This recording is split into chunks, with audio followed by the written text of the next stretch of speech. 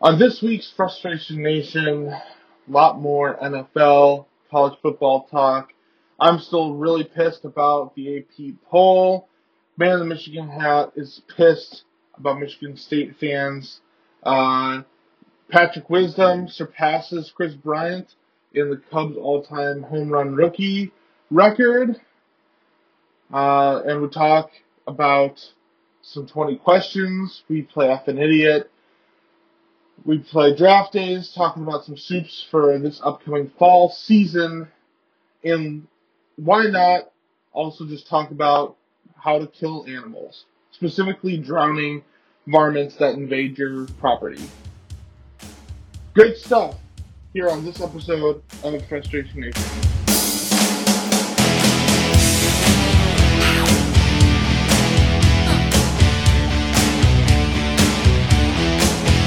Welcome to Frustration Nation, presented by Shoot Your Shot Sports.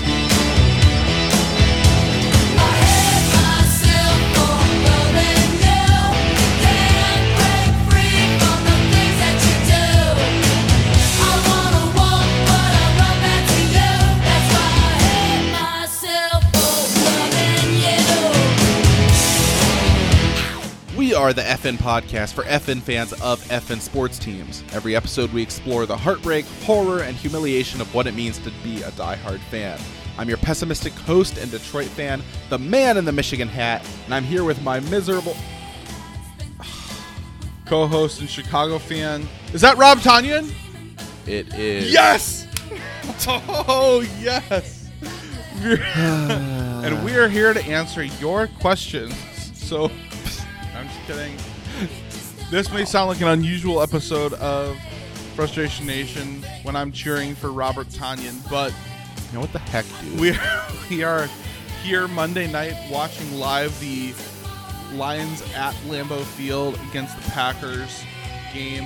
I had a prop bet on Tanyan and Hawkinson to score a touchdown, and then all I need left is Hawkinson to get like 9 more yards receiving, and then I hit. That was an impressive bet. Yeah, thank you. So all of our reactions you'll hear are live, genuine, raw. Yeah. So that's that. But in terms of vent sessions, because by the way, Frustration Nation, as you've noticed, we tried to emphasize the frustration, and I just celebrated a Tanyan touchdown. So let me now flip that around and just say I'm frustrated though because now the Packers are leading 21-17 against the Lions. I'm really happy. Close a- game. We'll update more as we go. But yeah, obviously frustrating that we just gave up the lead. So There's always a negative lining. the negative line. Yeah. So All right, vent sesh.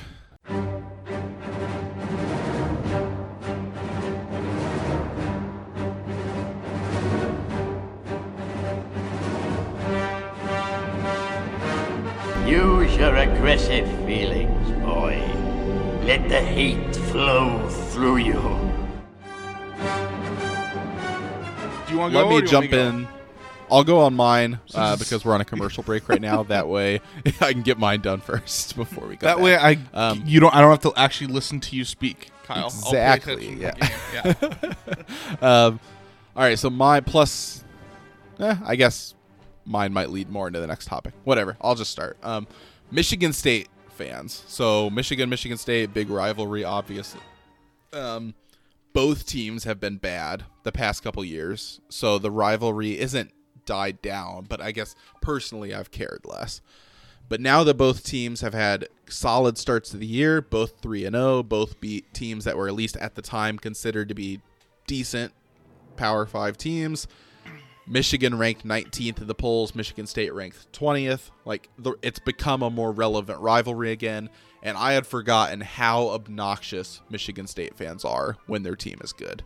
So I'll admit, as a Michigan fan, it sounds probably super hypocritical if you're listening and you like Michigan State, because yes, I admit Michigan fan base is very arrogant and very annoying.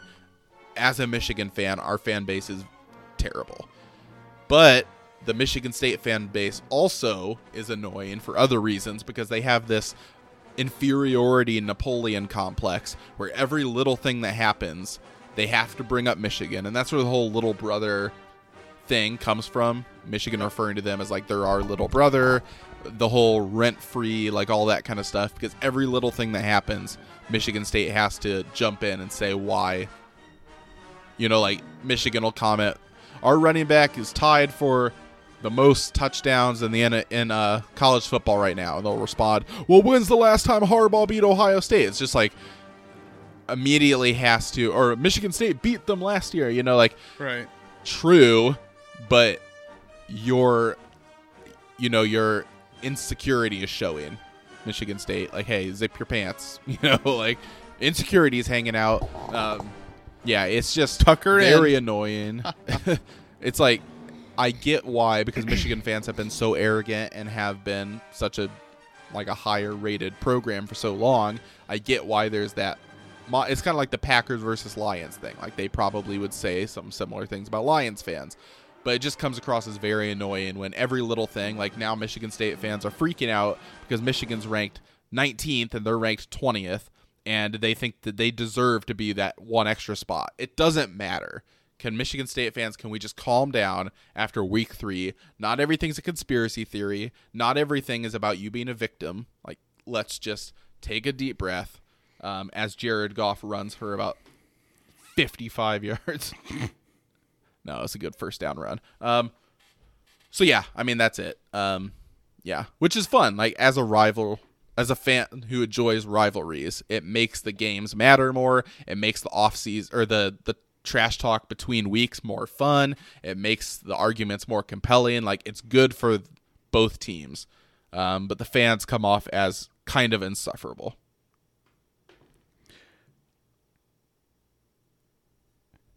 Yeah. So here's the thing. I originally had a Bears related event sesh, but I thought about it a little bit more, and I do have a reason to complain about the Bears, but I actually more have a reason to. This is week number 2 of me being very upset about the AP poll. And Notre Dame is 12th, and I understand. But here's the thing, is like, I know Notre Dame has had a couple close calls, and they haven't really played anybody yet, but last week was their best game, best margin of victory. They won by 14 points, 2 scores against Purdue, which you could argue is what they should have done. Okay, maybe they let Purdue score more than they should have, but, I mean, I think, what was it, 24-17 or something? It was 27-14. Like, that's only 2 scores that the defense allowed. Like, come on. The Notre Dame is better than 12th. And what irritates me is that Ohio State and Clemson and Florida are all above them with a loss. And here's the thing is, like, Florida, like, I'm happy for you. That should do my parlay. Hawkinson, 3rd and 1, big 15-yard catch. Let me see. He was less than 10 yards away, and he just got 15. So. Oh yes. Good call. Thank you. I'm really proud of that parlay. That is impressive. On PointsBet, by the way, which is our sponsor. Frustrate is the key code 56 to yards use. for Hawkins. FRUSTRATE, and when you do, you get a $50 to $250 deposit match. So make sure you do that. Valid in Illinois, Iowa, and New Jersey. Void where prohibited. You must be 21 or older to enter. And if you have gambling problems, call 1-800-GAMBLER for crisis counseling and referral services. But getting back to my event sesh, it's so, like, I know Florida, like, it was down to the wire against Alabama, and Florida had a horrible 2-point conversion attempt. But the thing is like, they still lost. Like, yeah, they played Alabama really tight, and I would have definitely put Florida above Notre Dame if they beat Alabama, but they didn't. They lost. Like, I'm sorry, but you lost, okay?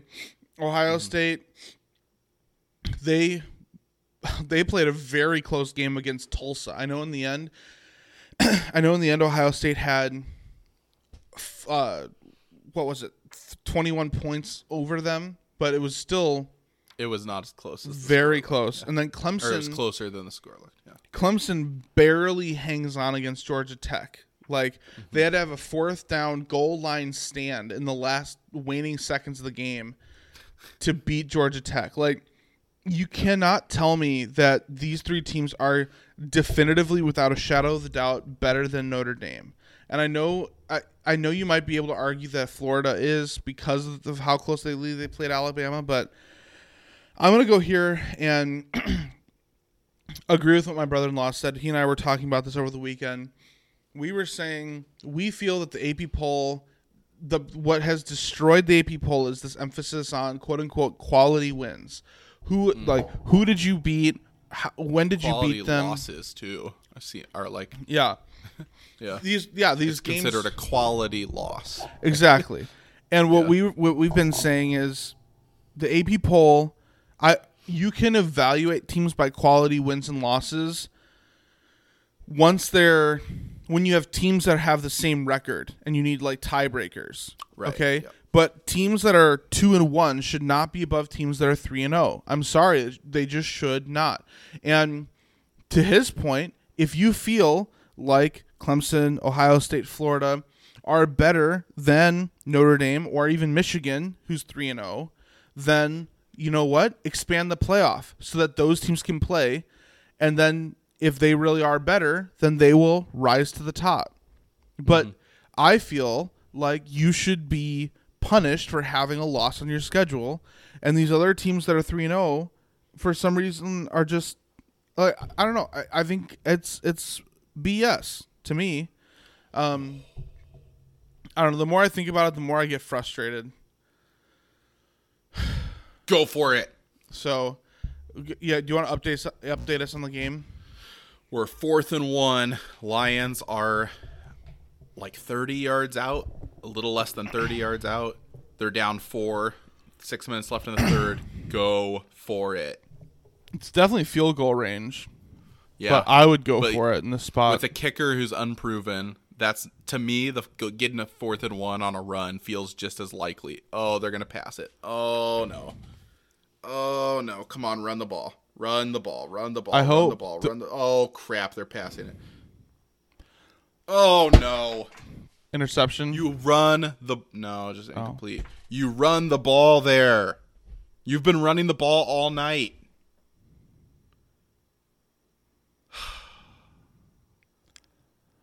I hate that play call. Yeah. Not great. I know the whole theory is, they think you're going to run it, so you pass it. On a play action, maybe that makes sense. But they line up in the shotgun. Yeah, that's a dumb call. Goff has been really good tonight, but the run game has been really good too. I like my chances running the ball way better there. So that's all I've got from event sesh. It's just the AP poll continues to be stupid the more I think about it, and whatever. Notre Dame opens up against Wisconsin this week as a 5.5 point underdog at Soldier Field during a Shamrock series, which I can't believe because Notre Dame here is ranked 12th. Wisconsin's ranked 18th. Notre Dame is 3-0. Wisconsin is 1-1, coming off a bye week. Wisconsin's loss was to Penn State, which is a good team. They're ranked 6th now, and that's probably why Wisconsin is still 18th and why they're considered the favorite. But I just don't whatever. Yeah. In my perspective, as a Notre Dame fan, I feel like Vegas is giving me free money by putting Notre Dame as the underdog. Like, I'm here to tell you that I think Notre Dame is still a very good team. I think they have the potential to be a top 10 team.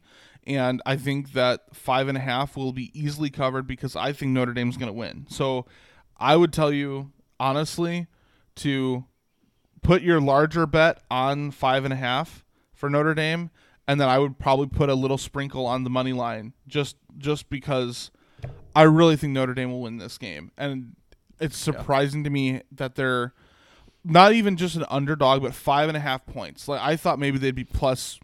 Like at the most, like +1, +2.5, +3.5, but +5.5. That's surprising. that'll go down. The number will move. People are going to bet Notre Dame. Yeah, it's so a couple things. I agree with what you said. I think one thing is there's a lot of circular reasoning that happens early on in the year because you have this preconceived ranking. So it's like, well, Penn State, I think Wisconsin's good because they lost to Penn State, who's a really good team. Well, why is Penn State good? Because they beat Wisconsin. Right.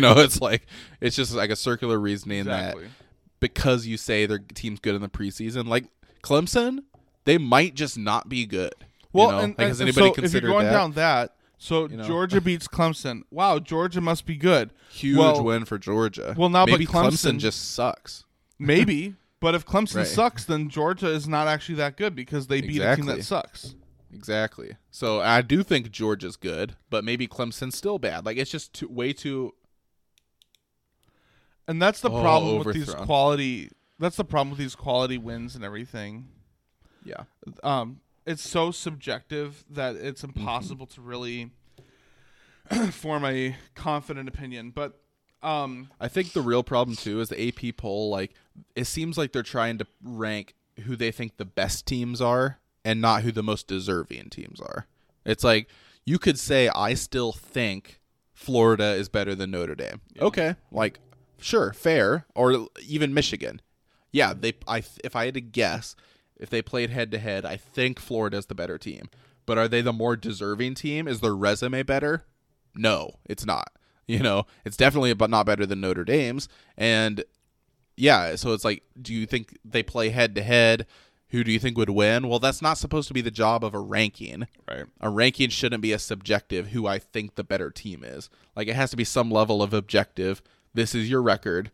It's hard to determine strength of schedule this early, but it's very much like a subjective rating, which is dumb because that's what determines a lot of stuff like playoff committee as we go. So yeah, I think that's a big reason why you need to expand the playoff because it's less likely that a decision like that matters if you have more opportunities to get in. I totally agree. So before we get into college football, because this whole episode is football, but I have one quick piece of news that is not football related, just very briefly. That is that Patrick Wisdom the other night set the new rookie record for the Cubs for home runs, hitting his 27th home run, which officially surpasses Chris Bryant's number of 26. So that was a very surprising thing to happen in this year. It's kind of weird that you said goodbye to Chris Bryant and then immediately you break his home run record for the Cubs set by rookie. But which that's exciting though, because it's like maybe it's a passing of the torch, kind of like it's a silver lining. The Cubs are so weird to figure out how to feel right now because they have some exciting pieces in like Frank Schwindel and Patrick Wisdom, but the problem is that both of those guys are 30 years old. So yeah, they're rookies, but they're 30. Like, so maybe you get 2-3 years out of them that's worth anything. To me, those guys are maybe slightly better versions of David Bodie, where it's like you're gonna get positive contribution from them, but and even if you need them to be an everyday starter, you're not gonna be horrible. But if you're trying to compete for a World Series, these guys should be depth pieces, or depth pieces, or like a utility guy, and not like an everyday starter, in my opinion. Maybe they'll change our minds, but that's kind of my thinking there. So Big Bob Tanyan celebrating defensive pass interference is one of the most electric moments in this game, for sure. So thank you for doing that, Mr. Tanyan. But moving on back to football, congratulations to Patrick Wisdom, but this episode is dedicated to football. So Notre Dame played Purdue. It was a close game for a while until the end there. I don't know. Jack Cohn has not looked good these past 2 weeks. Like, he looked awesome against Florida State. Past 2 weeks, he's not looked really that good at all. Notre Dame Twitter is clamoring for Tyler Buckner, the freshman backup, to get start. Again, I did not watch the game against Toledo, but apparently Buckner had a few. I think he had he had a few plays, and he averaged 10 yards per play. So he's exciting. He has scrambling capability. So I'm really hoping. Oh. You got to intercept that. I'm really hoping that he will, that Buckner will see the field at some point, or that Cone just steps up his game. Cone had several overthrown passes. I can never remember his name, but number 4 on Notre Dame, who's easily our best receiver, just, oh my word, he'd be wide open. He'd have 4 steps on the Purdue cornerback and just nothing. He just overthrows the guy. So Cone needs to figure out how he's going to hit his receivers. And when number 4 is getting you that much separation, you don't even need to hit them in stride. Just hit them, period. So that is something he needs to improve on, as soon as possible. And hopefully we see that turn around, because the Notre Dame is about to start their gauntlet of games. They've got Wisconsin. Let me look up who else is on their schedule. But they've got Wisconsin. I know they have Virginia Tech coming up. They've got Cincinnati coming up. Yeah, so it goes Wisconsin, Cincinnati, Virginia Tech, USC. Mm-hmm. Do you play BYU this year? No. Oh, I'm sorry. So no, it's Notre Dame. Or sorry, it's Wisconsin, Cincinnati, Virginia Tech bye week, USC, and then North Carolina, and then Navy. And once you're out of Navy, you're kind of in the clear. But holy crap, this Cincinnati's a really tough game this year. Wisconsin's tough. Cincy's tough. Virginia Tech has been surprising this year, even though they lost on Saturday. USC is always a challenge for Notre Dame, and North Carolina is ranked. It's not going to be easy. So Jack Cohn had better figure out how he's going to hit his receivers. Again, I don't even need him to hit it in stride. Just get them the ball somehow. So that is my little spiel on Notre Dame. I'm really glad they won. You heard me already vent about their place in the poll. Not only did Notre Dame win, they also covered. They were -7.5, I think, going in. Yeah, 7.5. And they covered that by winning by 14. So I was very pleased by Notre Dame. I really do. I think they can beat Wisconsin, and I think they will. I really do think they will at Soldier Field. I'm really looking forward to that game. And I think if Jack Cohn's going to have any game that he, shows how good he is, it's going to be against his former team, Wisconsin. So I'm really looking forward to that game. Let's go Irish. And, what do you have for us on Michigan? Yeah, so, Michigan went out against probably the easiest team on their schedule and did what you're supposed to do. Took care of business, dominated the game from start to finish. Their first 9 drives, they scored a touchdown on all 9 drives, and then they pull starters. And then after that, you're so far ahead at that point. You're up, 63-0, that there's no chance the other team can even cover or do anything. Right. But yeah, you give up a late score. You kind of sputter out your last few drives. But at that point, you have your second and third stringers in. Yeah. So it doesn't mean anything, right? Your first string did absolutely everything you would ask from them against an inferior opponent. The run game continues to be dominant. Our Blake Corum, who coming into this year was our second running back on the depth chart, is leading the nation in touchdowns. So that's cool. With 8 touchdowns through 3 games now. The team looks really good. If the defense plays well against better competition, which, as much as people hate on Rutgers because of how bad the program's been, they're a really solid team this year. They're not like a top 10, 15 team, but they're a good ranked team. So Rutgers isn't going to be an easy game. So if you dominate on defense and still show the ability to run the ball, then it just continues to impress more and more. The way they ran the ball on Washington, with as bad as Washington's been this year, they still have a very good run defense. Show it against Rutgers, and then the next week, go show it against Wisconsin. You're going to have plenty of chances to show that you're as good as some people have said you are and as good as you've looked early on. So yeah, I mean, there's not too much you can take from this. I don't know how anybody's mind could have been changed who was like a pessimist now because you stomped NIU, but it's still just all good signs at this point. I think what I would say from like an outsider's perspective, I feel like Michigan is actually a force to be reckoned with this year as opposed to last year. Last year, everything they did seemed like a joke, and this year, like their first week was like, you know, I don't even remember who they played week 1, but it was like this year, West Virginia, wasn't it Western Michigan? Or sorry, yeah, I just misspoke. It felt like Michigan. They were definitely going to win that game no matter what. Beating Washington was a big game for them. And now NIU, I know they're a bad program, but Michigan last year would have struggled to beat them. And they would have won, but they probably would not have won by 53 points or whatever. Probably wouldn't have covered, right? Right. Yeah. So I think that says a lot about Michigan. And I mean, if they really turn around this year and are competitive, I mean, I know you're kind of over him, but that says a lot about Jim Harbaugh that he's able to rally them from such a bad year and turn them around to like a pretty dominant year. I was telling my brother-in-law, I'm like, if Michigan can keep this up, I'm actually going to be invested in watching Michigan-Ohio State this year because Ohio State looks to have taken some steps back. Michigan seems to have taken a step forward.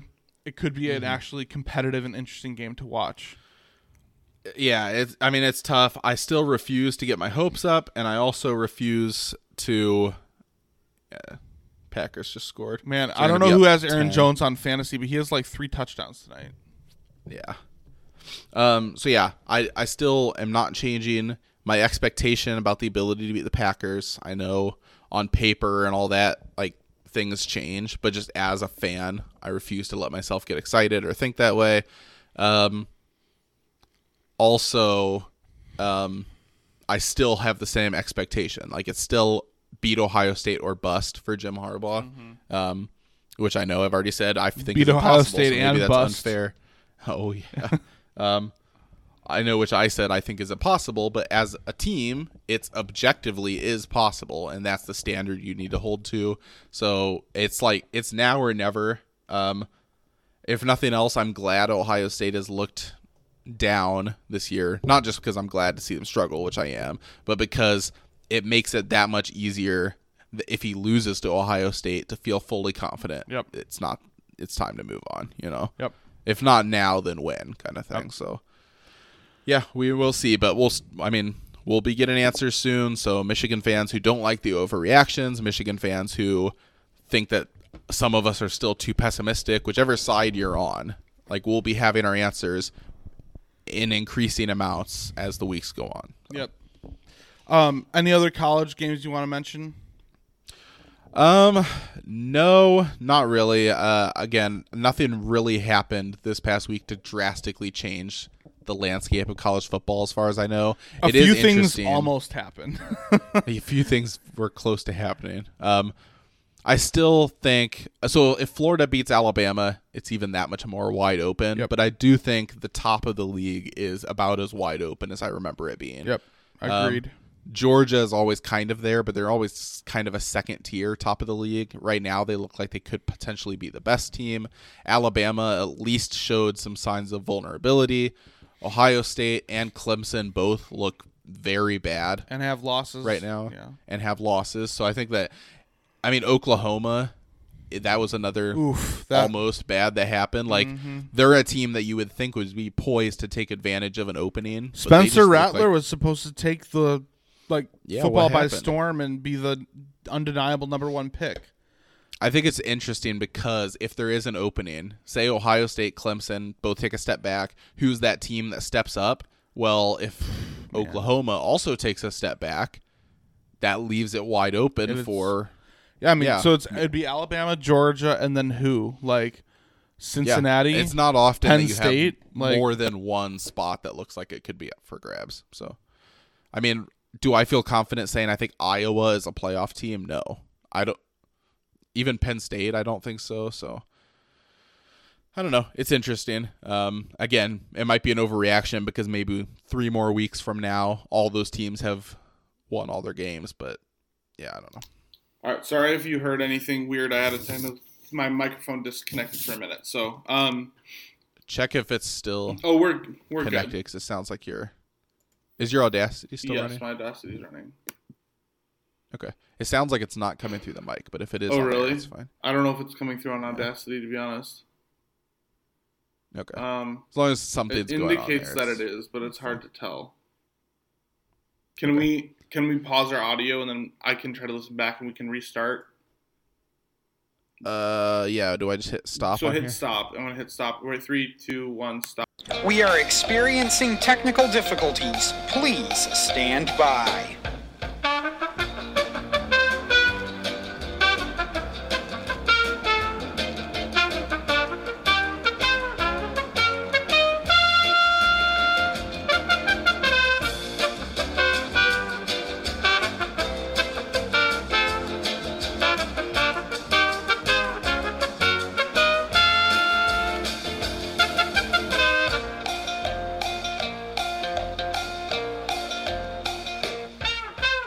All right, so we're back. Sorry, we've had some major technical difficulties tonight. So we left off with the man in the Michigan hat talking about how the top of the rankings in college football are wide open, and how there are several games this week that were close to making that even more interesting, like Florida, Alabama, like Georgia Tech, Clemson, even Tulsa, Ohio State. But none of those things really changed because the favorites won in those games.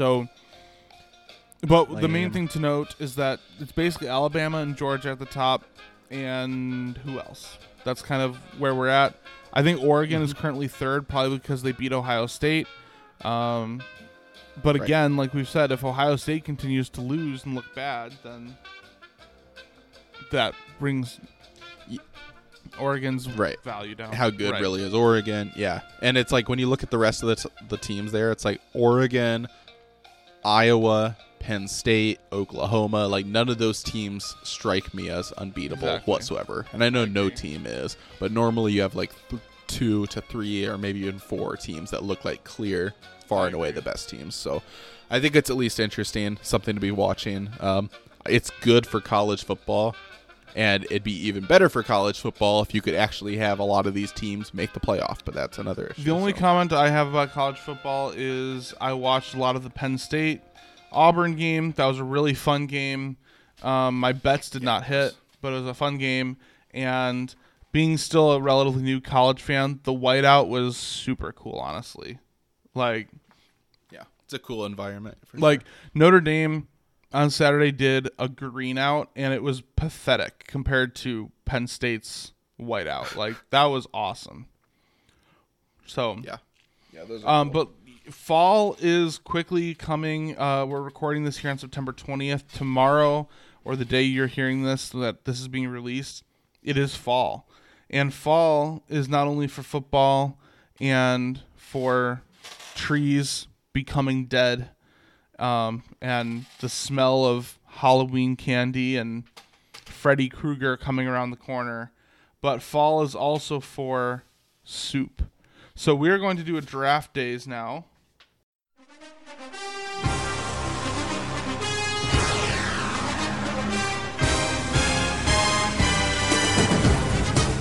With the third choice in the 2002 draft, the Detroit Lions select Joey Harrington, quarterback from Oregon. With the second pick in the 2017 NFL Draft, the Chicago Bears select Mitchell Trubisky. Things just got interesting. And this draft days is going to be our top 5 soups, since it is almost fall. So, man, Michigan hat, we need to flip a coin to determine who will get the first pick.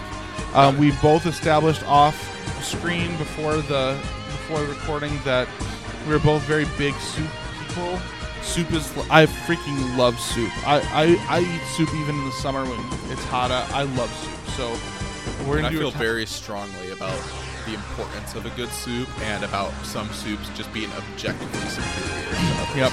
So I actually am going into this draft day is probably more fired up about a draft than I've been in a while.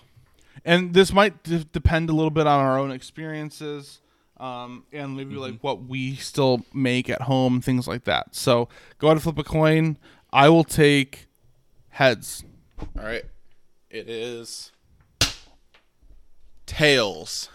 Dang it. That's not good. Did you have one clear cut? Oh, yeah. Mainly because it's going to be a popular one, I think. Yeah, so this one, again, maybe there's some disagreement on whether this counts as a soup. Yeah, I know exactly where you're going.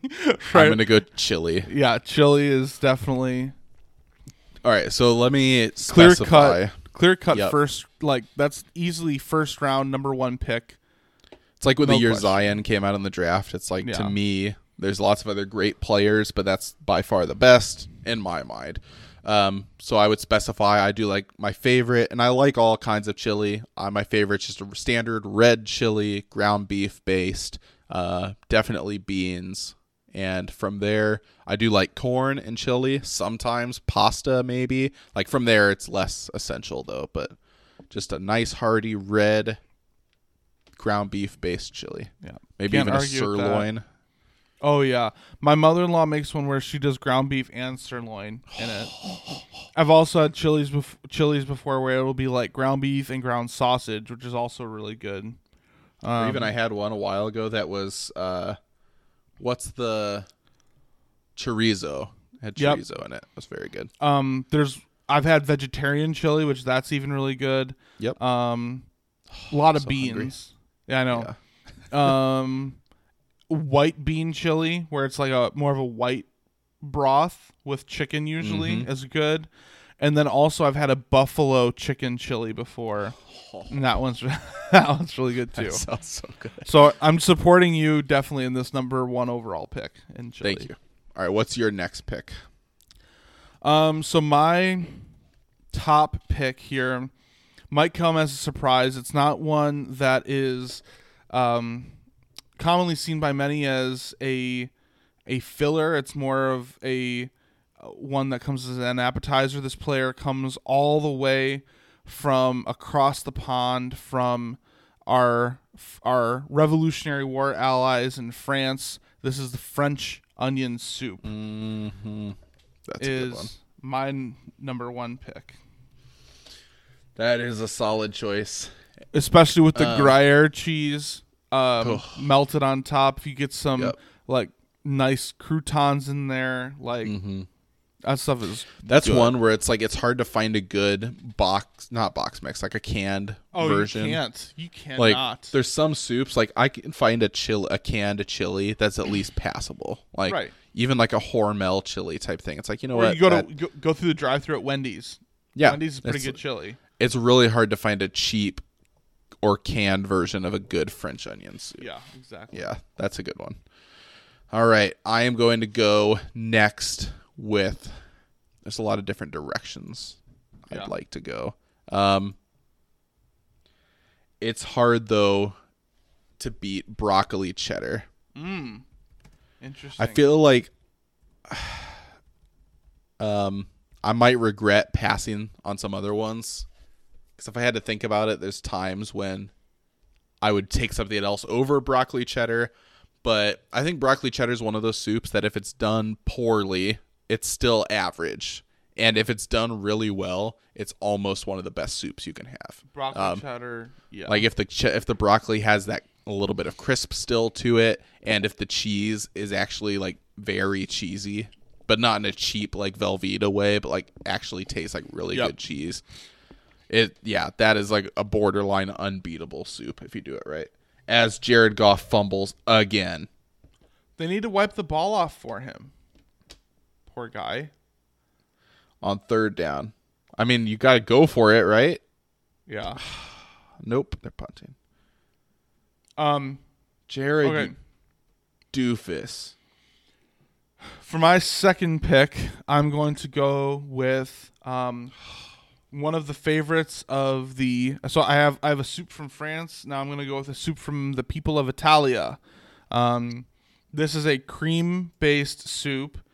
It has chicken and it has potato dumplings, better known as gnocchi. Oh, yeah. Chicken and gnocchi, which can most easily be found at your local Olive Garden. They Not do a sponsor. actually. It's pretty good at Olive Garden. Like, there's It is. definitely better versions I've had, but like it's hard to find it many other places. We make it here usually at home. It's so even when we make it at home, we like make the mock Olive Garden recipe. It's so good, dude. That does. Man, I'm hungry. It has the spinach in it too. I know. Yep. All right, spinach and kale both are really good, and which actually I'm gonna have to try kale in that next time. Actually, so I'm gonna go. It's interesting. I thought when I said that, it reminded me of another one, but I think I can get it later, in later picks. I'm just gonna do it now because I don't want to forget. So another Italian soup, zuppa Toscana, which is also basically that just means soup in Italian. But is that the other cream-based one? So with yeah, sausage? it is, and then the reason I remember it is because it has kale in it. So it's got kale, like some beans, I think zucchini maybe, but it's like a white. It's definitely like a heavy cream-based one. But usually like sausage or ground beef in it too. Yeah, I'm gonna do that one.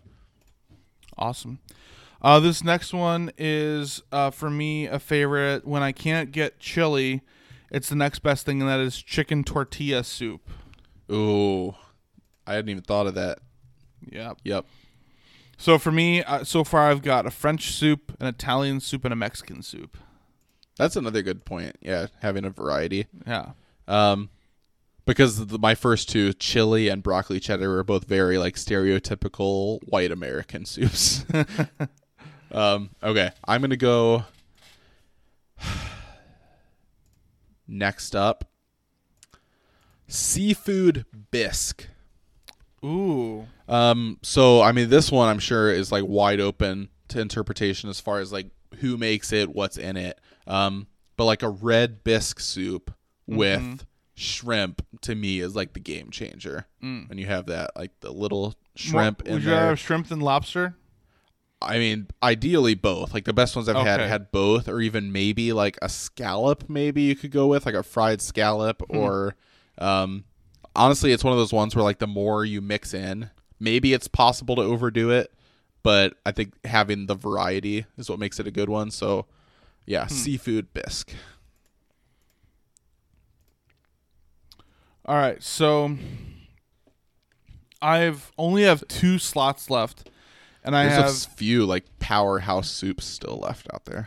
I know I have 2 that I really am trying to save it for. So this other one I'm probably going to demote to an honorable mention that I'll leave at the end. But this next one for me is loaded potato soup. I thought about that. Yeah. So again, another creamy based soup, one where it's creamy and potatoey and bacon, or you can do ham instead of bacon is also a good choice. I think we made it once with ham left over from like Easter or something. That was a great decision. So would be a good idea. that is my 4th pick. All right. I am going to go with. Is this your final pick? It is. All right.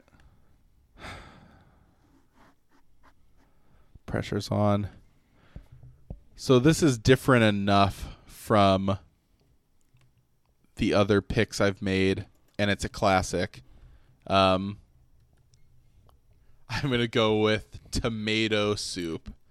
Okay. So again, I feel fine taking it with my late pick. I mean, it's definitely an classic. overrated soup if people say it's like the best one out there. But it's a classic. There's childhood nostalgia with it. I mean, why I wasn't sure if I would take it's because you already have chili, which is similar. Seafood bisque even kind of being somewhat similar. But a tomato, like a tomato bisque. Yeah, a tomato bisque or a tomato there. basil to me is a big upgrade over a canned tomato soup. Like I agree. For me, a canned tomato soup I'm mainly using for cooking in another like recipe, or I'm having it with grilled cheese. But if I can get a tomato basil or a tomato bisque, it's. Are you? Yeah. Is it too late to change my answer if I'm still on the clock? How does that work? I'll keep my answer, but I'm going to name this as an honorable mention. If when I you don't said that, it mention reminded me of something. Yeah. Yeah, but I mean, honestly, the main reason tomato soup is so good is because you have to have it with grilled cheese. Yeah. And there's almost no more iconic pairing than grilled cheese and tomato soup in all of food. So, all right. So this last one for me is one that when I say the name of it is not going to sound good, but it's very good, and it's hard to. It's also something you may not be incredibly familiar with because it's more or less a family recipe, but I can't not include it. Mm-hmm. I've stated that this is actually my favorite soup of all time. I just have not. I didn't list it because I knew that it probably wouldn't get mentioned.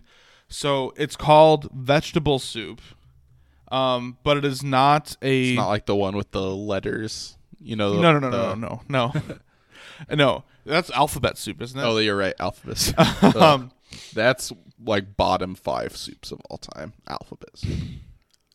So, vegetable soup. It sounds awful. Vegetable broth. Not a huge fan. It's not vegetable broth. It's beef broth, and there's actually big chunks of beef stew meat in it, and then there's mixed vegetable. In it. So you either get can of mixed vegetable or bags of frozen mixed vegetables, which usually is like potatoes, corn, carrots, and peas. Or green beans.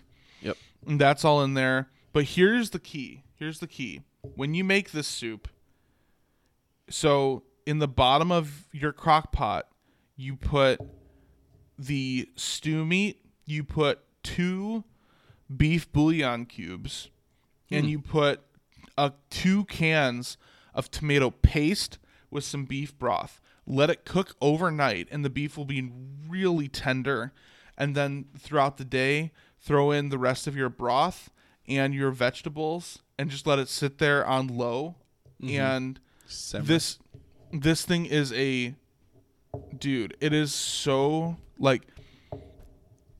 It is a beef base, but it's really like a tomato base. Like it's a tomatoey, beefy base. It is. I freaking love this soup. So that does sound really good. It really doesn't. You really can't justify it unless you've had it. But in honor of my wife's late grandmother, who introduced me to it, I'm gonna definitely list vegetable soup. Grandma Bowser's vegetable soup up there. Nice. So anytime you have like a family recipe soup too, it immediately raises the level of it. So yep. When it comes to canned soups, here's one that's interesting. Like whenever it's canned, I still will eat it, but it's just clearly a huge downgrade over homemade. And I don't know if you like it, but split pea and ham soup I've never had canned of those, I don't think. Excellent homemade. Yeah, those and are good canned homemade. Is the reason why kids don't like it, is because they have canned, and it's just very like texture-wise not as good. So that's a good one. Are you doing your honorable mentions right now? Yeah, I have one honorable mention. I mean, there's obviously way more soups. I mean, neither of us even picked chicken noodle, which is a classic. And there's different ways you can have that. Yep. I mean, like a rice, like a chicken rice. I have a couple. Or like a lemon rice soup could be really good. My one main honorable mention, though, is it's kind of an odd one because it's almost entirely used in cooking. But I love just having the soup by itself, and that's cream of chicken soup. I don't think I've ever tried it by itself. So I don't know if it's normal to have it by itself, but I have before, and it is excellent. Like as far as it's definitely not a top 5 soup, but it's just like a personal preference. I really like it a lot, but objectively, it's not. So I have a couple honorable mentions. Okay. My first one I almost went with, but I decided I would put loaded potato soup and vegetable soup over it. But it was also after you mentioned seafood bisque, but I really wanted to go with New England clam chowder. Oh yeah. Yep. Some people, I've found that clam chowder is actually somewhat of a polarizing soup. Mm-hmm. Like there's people either that love it or people hate it. There's not very many people that are like, eh. I feel like a lemon pepper or something, like a lemon soup. Yeah. It's like very You love it or you hate it. Yeah. So I'm somebody that loves clam chowder. So that one would have been up there for me. I did think about lobster bisque, but you had said the seafood bisque. That stuff's really good. My other honorable mention is my wife makes a chicken corn chowder. So that's really good because it's thick and creamy. And it's a chowder with corn, chicken, all that stuff. So that's a win. The last one I'd say is it's a weird one because it's a family recipe. But my mom used to make this thing called bratwurst stew, and this it sounds sounds awesome. I don't even have to know what's in it. I'm going to tell you, I really like it, but a lot of my family, including my immediate family and my extended family, does not like it. So I haven't had it in years. But basically, you cook up bratwurst over the stove, and then in a pot you put chicken broth with cream of mushroom soup, and then you put in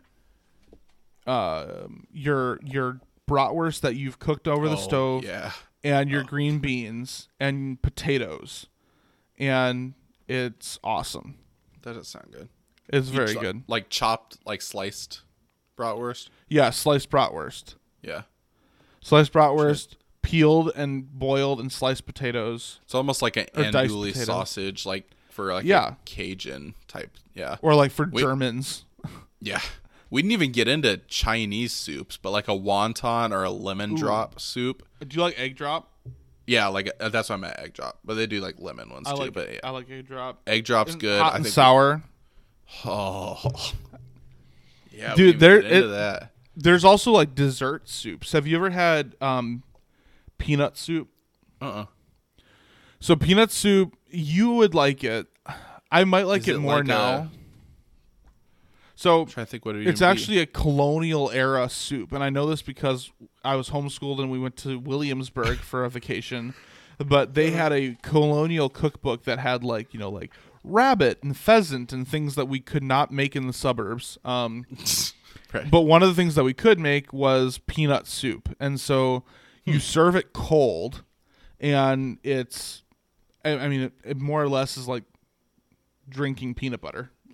So, wow. I mean, you would like that because I know you like peanut butter quite a bit. Like peanut butter a lot.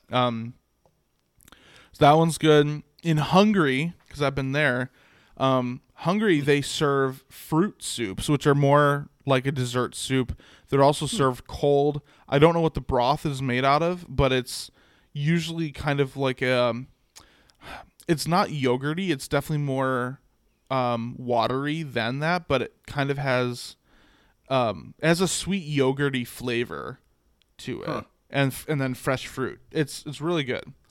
But definitely like different. A parfait kind of thing, maybe, but just different texture. But it's not. I wouldn't be surprised if there's yogurt in it, but it's definitely not just yogurt. Okay, gotcha. So interesting. Yeah. So I could go on and on about soups, but I'm sure I'm gonna think of more too. The next soup I need to talk about is Super Bears Super Bowl, baby. Nice transition. NFC North, first place, currently alone in first place, Chicago Bears. So they played the Bengals on Sunday, and they played quite well. Excuse me. Andy Dalton had a really good start to this game, and then, of course, he got injured, which to a lot of Bears fans' delight meant it was Justin Fields' time, and it was exciting to see him enter the game. But honestly, Justin Fields' performance is kind of a mixed bag. Definitely one of those games where you can tell he's a rookie and needs some time to learn. I don't think that diminishes my hope for Justin Fields. I think he's still going to be a very good player. But he definitely has to go through some of those games where he's just learning, So he had a fumble, and that was bad, but he went after the ball, unlike so many QBs in this league. That was really awesome. Cam Newton. An effort unlike really any I've seen a quarterback give for a fumbled ball before. It was funny because, like, the jokes about it. Oh my Lord, Jared Goff pick. rough second half for Jared after a really good first half. That is trash. All right. Yeah, it was funny, the jokes about it, because, like, Bears fans have been so high on Fields for good reason, but, like, also over the top, that it is funny when they're like, that was an elite fumble recovery by Fields. But, I mean, it is true. Like, there is something to, I think, some of he's got a lot to learn still, obviously. There's a lot of, like, growth that needs to be had, but, like, the things that you can see right now that I think are elite for sure from him are, like, his leadership and effort and, like, intelligence, like those intangibles that you really need as a foundation to have a franchise quarterback. Yep. You know, like, you can teach and you can develop a lot of these other things, but to have a guy who's going to put the effort in, somebody who is a good team player, like, those are the things you need to see right away. You already see those with him. So he had a couple false starts issued to him, the quarterback, because the way he was anticipating snaps that were not delivered to him. That's something that he'll learn how to clean that up. Yeah, it's just a technique thing. Yeah, and then he had 3 really good throws. He had one to Mooney and one to Allen Robinson, both of which probably should have been caught for touchdowns, both of which were dropped. And he had a really nice, I think it was like a 20-some yard pass to Cole Kmet over the middle, but Kmet was flagged for offensive pass interference. So you had 3 very big positive offensive plays for Fields that were taken away at no fault of his own. And if you give him those plays back, or even 1 or 2 of those plays back, his day all of a sudden looks way better than it actually was. So, but you know what? Plus, it doesn't matter how bad Fields looks, because all that matters at this point is he just needs experience. And that's what was so frustrating about this idea of that they're going to start Dalton, because Dalton, yeah, sure, I'm sure Fields can learn some things behind him, but really what Fields has played at the highest level his whole life. What Fields needs more than anything is just a few games to get under his belt what the NFL is like. And I'll bet you, because he's now going to be playing, I'll bet you that he will look sharp by the end of this season. Yeah, and for a few games, and I think I tweeted this during the game, partly because I wanted to stir the pot, but nobody really took the bait. But I was like, it is also true right now that Dalton gives you a better chance to win for like a week or 2. That's right. Like, and a lot of that is because he is more experienced, and that's just natural. But a lot of that is Nagy's fault, because he got all the reps with the ones. So now whenever you made the switch, which happened, unfortunately for the Bears, it happened at a time when he wasn't able to have a week knowing that, like, hey, we're going to make the switch here on the bye week, or we're going to make the switch going into this week, to where he at least gets a week's worth of reps with the ones. He has to go into a game having never really had that. And so now, for several weeks now, I don't know if it'll be 2 weeks. I don't know if it'll be half the year. I don't know if it'll be the whole year. There's going to be a lot of times when you look at him and say, Dalton would have probably made that play, or Dalton, he's going to do things even now that Dalton couldn't do. But overall, Dalton gives you a better chance to win these next couple games. But you need to give Fields the reps, because it won't take long for him to surpass that, you know? Yep. So, and a lot of that's Nagy's fault, honestly, and that's been a common theme, is like, what is he doing to help Fields? Is that going to be an issue? We'll kind of see as time goes on. I think that you need to give him the reps, because by the end of this year, like you said, you need to go into next year knowing that he's your better option. So, yep, agreed. So quick update on the Packers-Lions game. I have some more thoughts on the Bears, but Packers went 3-and-out, so the Lions still have a chance to cover. At this point, that's all I care about, honestly. Yeah. Drive the field, get a touchdown, cover for us, and that'll be it. And at least you feel a little better about the game after what was. So you're winning at halftime, and then you've been outscored now, 21-0 in the second half? Something like that? Yes. So, yeah, you just need to put a drive together. Okay, so the other things on the Bears, the defense had a big bounce back game. The secondary still showed some signs of concern, but way improved. Eddie Jackson actually was physical, forced a fumble, had some a couple good tackles. He had to run stuff. Like Eddie Jackson looked like the All-Pro that he was in 2018. You need that guy to perform on that level. Roquan Smith is ridiculous. He is definitely it's a disgrace to me that he has not been a Pro Bowler yet in his career, and that he is never even considered in the top 5 linebacker discussion, because he is there. And I mean, he had a 50+ yard pick 6 in this game. That was awesome. Joe Burrow throws 3 interceptions in a row. The second one to Jalen Johnson, who is hits his first career interception. His second year in the league as his cornerback, but first year as cornerback 1. So far through 2 weeks, he's allowed a 67 passer rating when thrown towards him. So he could be developing to a very good cornerback, unlike Jeff Okudah. And the stats make sense for him. Like, he seems more like a lockdown guy, where it's like he's not a ball hawk player who's going to make crazy plays on the ball, have an interception every other week like a Jalen Ramsey, where Jalen Ramsey will get burnt, but he'll also make crazy plays. He seems more like he's just going to play solid, fundamental, and he's just not going to let guys get open very often, so they're not going to throw the ball at him. So that was and a lot of, you give credit to the players. Khalil Mack had a sack. Robert Quinn had a sack. Akeem Hicks had some quarterback hits. You had some very I don't know. It was a very encouraging sign, and you don't want to take away credit from the players. But what I will say is that I'll give these players is that they. What I will give the Bears is Sean Desai deserves a lot of credit. He had a really bad game against the Rams, and as a defensive coordinator, he had a very good game calling schemes down there. You could see some specific movement from the line, different times when he would stack Mack and Quinn up on the same side, and it's impossible to block both of them. Really freeing up some stuff. The call for Eddie Jackson on the run stuff was awesome. He was making some good calls. I think Sean Desai took a step forward after the Rams game.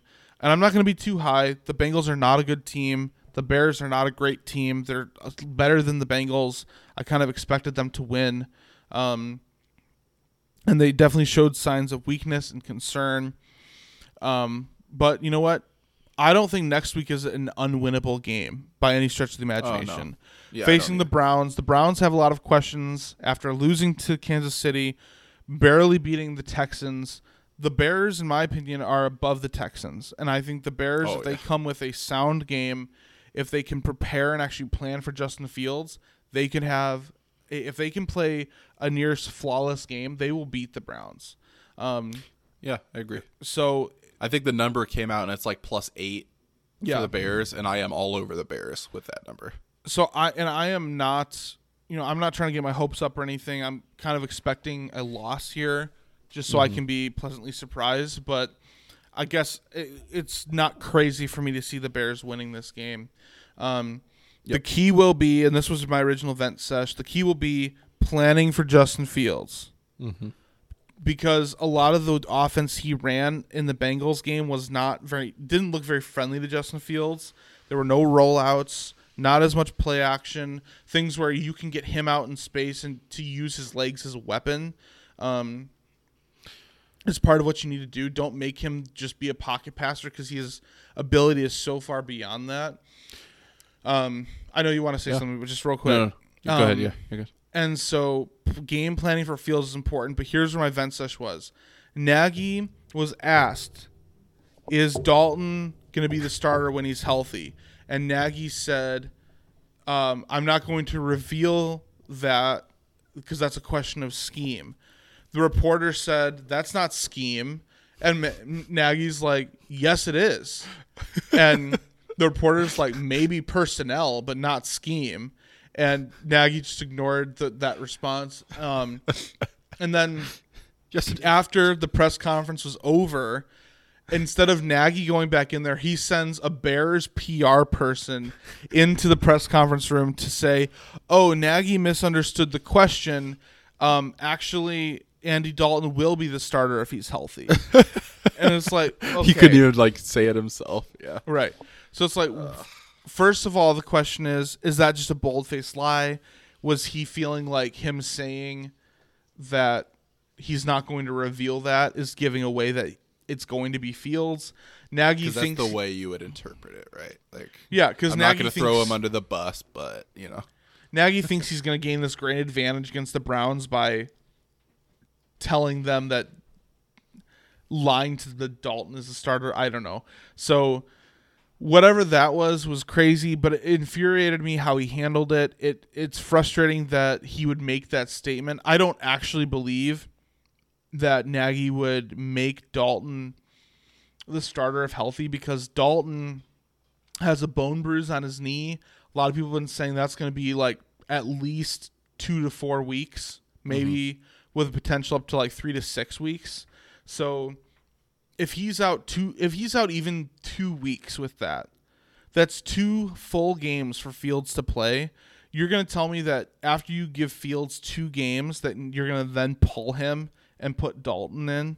That seems really foolish to me. So I don't really buy that unless Dalton's bone bruise is like super minimal and he's only out 1 week or something. I don't know. It's so stupid to me. It's frustrating because it feels like he's just saying it to try to throw the Browns off their scent, but I don't think anyone's buying it. But yeah, so that's the Bears game. Next week they play the Browns in Cleveland. Plug my own show outside of this network, but Full Press Bears this week. I've got a game recap tomorrow that'll be live on Twitter. And then on Wednesday, I have Sir Yacht coming on to talk about the Bears and the Browns. So that should be a good conversation. Nice. Really Tell him I looking forward said to that game. Ohio State sucks. I will. And yeah, so with that, what comments do you have about the Bears? And then you can segue into this Lions-Packers game. Yeah, so I agree with all of your thoughts. Nagy continues to just say and do head-scratching things, and it's like everything should be all right, it's 4th down, pass play from Jared Goff. Oh, my. Dropped in the end zone. Was it really? Yeah. Oh, boy. These receivers are just so bad, man. Just so bad. Who was that? Perriman? Wow. That was a good pass. Yeah, the defender did make a good play on that. That was Benson, who I've never even heard of. Great. Cedric? I did. That's the first thing I thought of, too. I just don't love the play call. If you know you're going for it on 4th down, then on 3rd and 3, run the ball. Like, I know you're trying to save time on the clock too, but come on. Whatever. Lions aren't going to cover. We'll get to them. So yeah, like at a time when Bears fans should be super excited, Fields looks like he's going to have the start for the foreseeable future. Nagy has to come in and make it about himself and say stupid things. And I think it's a big test for him this week because we know that Fields is going to be the guy. We know that the defense took a step up. Like, there's lots of things to be excited about, and the assumption is, all right, now you just need a week to game prep for Fields. But the question is, can Nagy even do that? Like, right.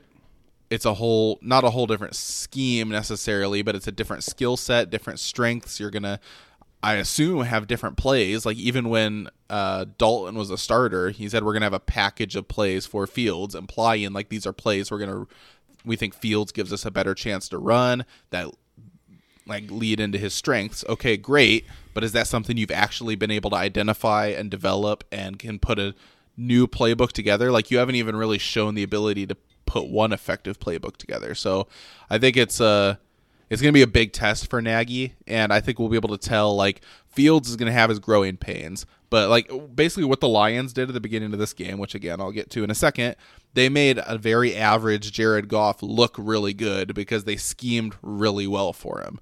I mean, it ended up Jared Goff did Jared Goff things, and the Lions just don't have the skill players to keep up. But you could see they had a game plan going into the game. Maybe they failed to adjust, but like they schemed well based on the personnel they had on the field. And teams do that every week. So how can you put a scheme together that takes advantage of your strengths, hides your weaknesses, helps your rookie quarterback? Do you have plays that roll him out of the pocket, let him go more off of instinct rather than just pure reads in the pocket? Maybe you have some quick plays that let him get the ball out of his hands quickly. You build confidence with short completions. Like, these are all things you do with a rookie quarterback with that kind of skill set. The question is just, is Nagy know how to do that? And I mean, he knows more about football than either of us ever will. So I know he knows what to do, but that doesn't mean he's able to effectively implement it. So I think that's going to be very interesting. But yeah, I agree with your thoughts. I think that the Bears have a very real shot at the Browns this Sunday. Next, I will get to the Lions. I mentioned already, I was really impressed with how the offense looked to start this game. They took a 17-14 lead into the half. Several long sustained touchdown drives. There's some real bright spots for the Lions on offense. The offensive line is, I mean, it's still some young players. Looked good, dude. It is, I think we're close to, like, I would say the Lions offensive line is borderline elite right now. And that's with Taylor Decker being out, who's probably our best player on the offensive line. For basically the whole first half of the game, Jared Goff had no pressure whatsoever. And they were running the ball well. And even we saw that against the 49ers, like Nick Bosa, like as good as he is, going against a rookie, Sewell, had like one pressure the whole game. So like there's a lot to be excited about on the offensive line. Obviously TJ Hawkinson is really good, but the lack of receivers on the outside is a real issue, which started to come up later in the game as you had to make throws down the field. I really like some things you can do on offense. With a good offensive line, you have a good running back duo. Both your running backs can catch out of the backfield. But the only problem is it's hard to run that kind of offense when you're down 2 scores, you know. So it's just too limited on that side of the ball. And the defense is garbage. Our defense is terrible. Injuries haven't helped. And, I mean, this is just kind of like the last FU from Quinn and Patricia. They drafted a terrible defense. They put a terrible defensive scheme in place. And then they got rid of our good players we did have because of, like, minor disagreements and pride. So then we get rid of, like, Big Play Slay. We get rid of Quandre Diggs. Like, all the actually good players we had on defense we get rid of because they didn't know how to manage a locker room. So this defense is really bad. It's going to be bad for several years. It needs to be, like, I'm not impressed with the quarterback class right now anyway. Coming out of college, like, go get the best defensive linemen in the draft, this next draft, and then use the Rams first round pick and go get the best linebacker or secondary player or just defensive player in general. I would be like, spend your first 5 picks on defense. Like this team is, and then like get a receiver if there's one there, get one in free agency. Like there's several very glaring weaknesses on this Lions roster. So, overall, what I've seen now through 2 weeks with this Lions game against the Packers wrapping up, there's been a lot to be excited about. They kept things relatively close for a lot of the game against 2, what I assume are pretty good teams. It's just clear that the roster is so far behind what it needs to be to really compete. So yeah, I guess my thoughts on that game. I'm not upset because, again, rebuilding team, expectations are low. Yep. Did I get my hopes up when we were leading at halftime against the Packers? Sure, but it doesn't hurt as much. That's called being a fan. Right, and it doesn't hurt as much to blow that lead because as that happens, I can just look objectively at this team and say, yeah, this roster is just not very good. I look at it, I've said this a lot, but I look at it like AJ Hinch with the Tigers. This year for me, when it comes to the Lions coaching and front office, is show me what you can do with a bad roster, and then I'm going to feel a lot better if you're able to at least be respectable about what you can do as the roster improves. But But yeah, this roster, especially on defense and wide receiver, has a lot of improving to do.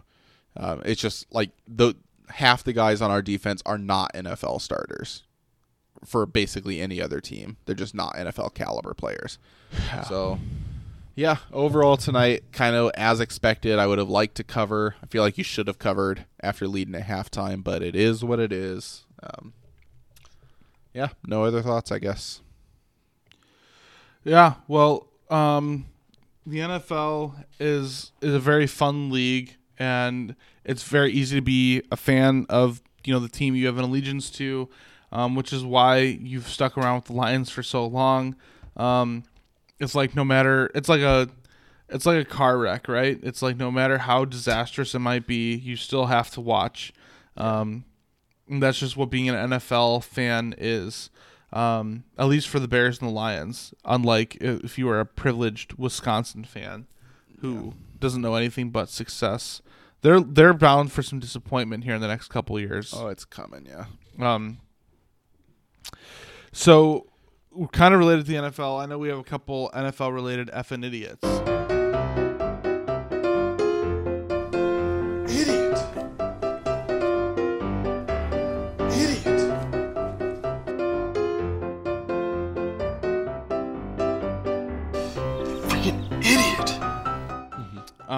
So I'm going to start, for me, taunting is my effing idiot. The taunting rule, the people who instituted it, the people who are encouraging it, that it should be placed in the NFL, is so utterly stupid to me.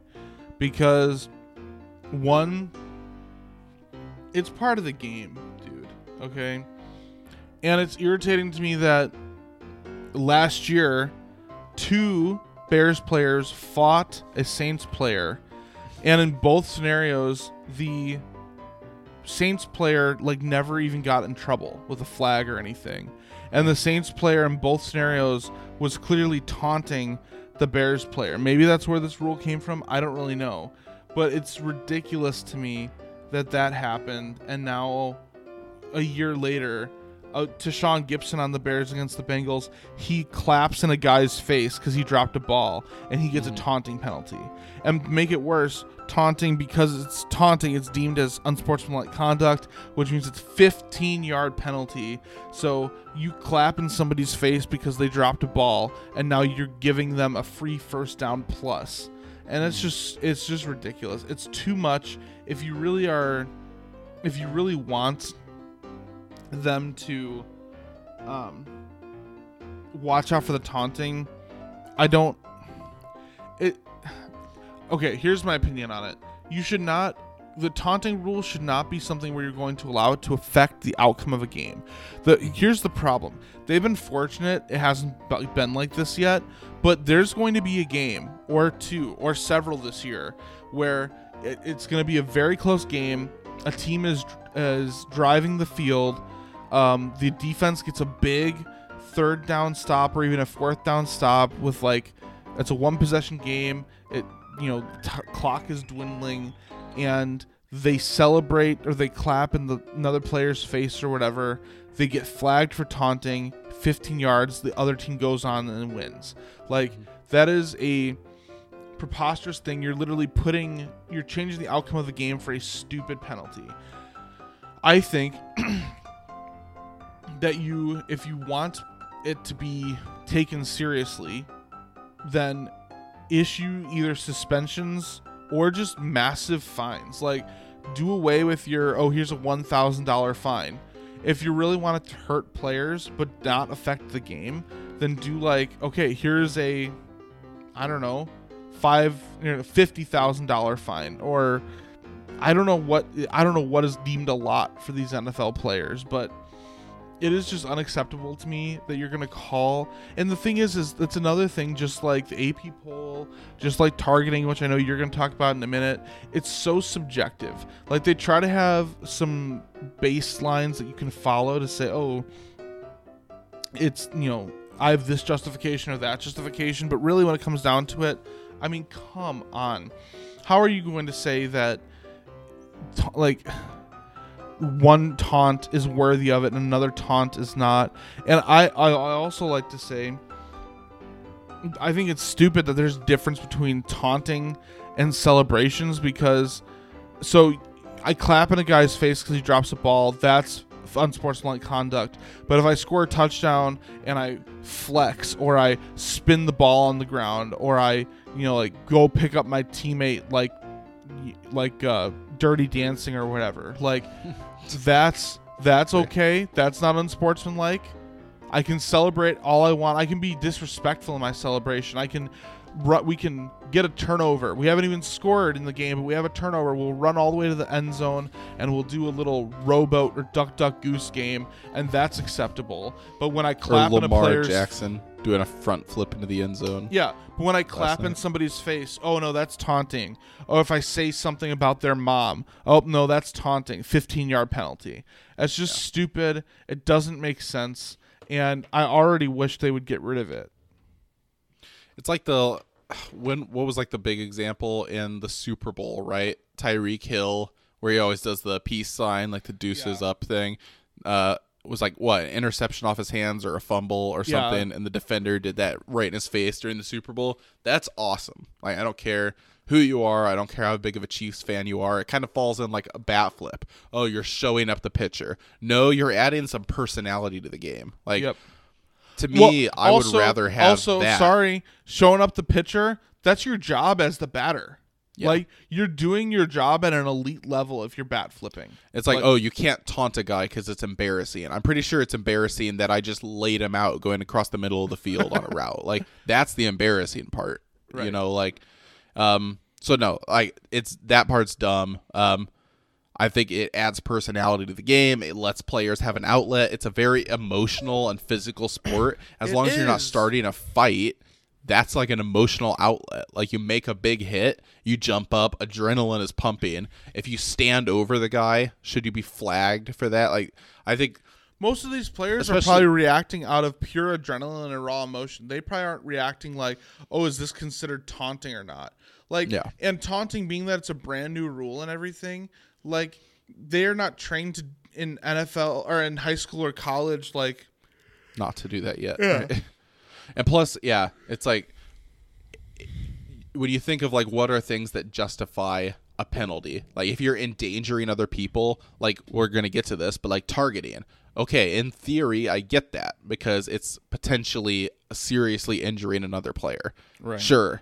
What does taunting do? Like, it's not bad for the sport. It doesn't, if you starts a fight and somebody throws a punch, okay, throw a flag for throwing a punch. That's clearly unsportsmanlike, unnecessary, and inappropriate.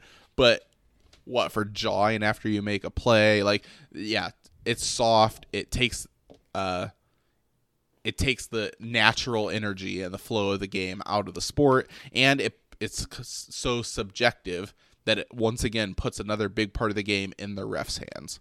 And what do you see? Like, hey, I saw this guy make a comment to another guy, but you don't see what happened before that.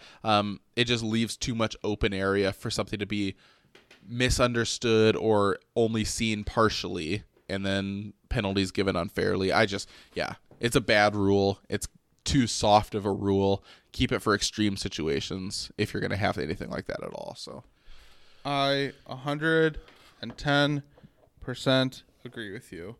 And you look back at like the NBA. I know it's a different sport, but like Allen Iverson stepping over Ty Lue, freaking amazing. Shaq dunking and like smearing his balls over the front of that. Scottie Pippen dunking over Patrick Ewing. Yeah, those are awesome moments. Yeah, and it's like, no, you know what we should do? We should try to remove those from the sport. Yep. It doesn't make any sense. So, no, taunting is awesome, I think. And I would rather see that because it's a more natural celebration than, hey, let's go do our scripted end zone celebration where you all pretend to be bowling pins and I somersault. It's just like, to me, I still think you should be able to do that. I just think it's cheesy and not cool. I think if you stand over a guy that you just made a big play on and, like, look down on him, that's awesome. Like, that's badass. And it's like taking that out. Are you trying to protect that guy's ego? Are you trying to stop things from escalating into fights? Like, how often do fights break out on the field to justify that? Is it somehow an injury threat? Obviously not. So it does not make any sense to me. I totally agree. So I know for UF and Idiot, you have targeting, and that's more college football, but let's hear what you got to say about that. And I won't say as much on this because it hasn't been as relevant as recently. The taunting was a huge, noticeable issue over this past weekend. But I put targeting too because that continues to be an issue in college. You see this. I think it was happening in the Penn State-Auburn game. A player falling down, a defender dives towards him and turns his back and hits him with his back as he's still as the offensive player is still in the air, and that's targeting. I don't understand. I really don't understand. If it's not clearly malicious and you're not leading with the crown of your helmet into their helmet, I know there'll be some plays they'll say, "Oh, he's leading with the crown of his helmet," and he hits the guy in his back. It's I get it because you're trying to discourage the guy from using his head as a weapon, but that wasn't malicious and it wasn't a hard enough or brutal enough hit to me that I don't think that's the spirit of what that rule is really supposed to be. Or you'll see a guy hit somebody with their shoulder and it's okay, that's still targeting even though you didn't use your head because they're a defenseless player.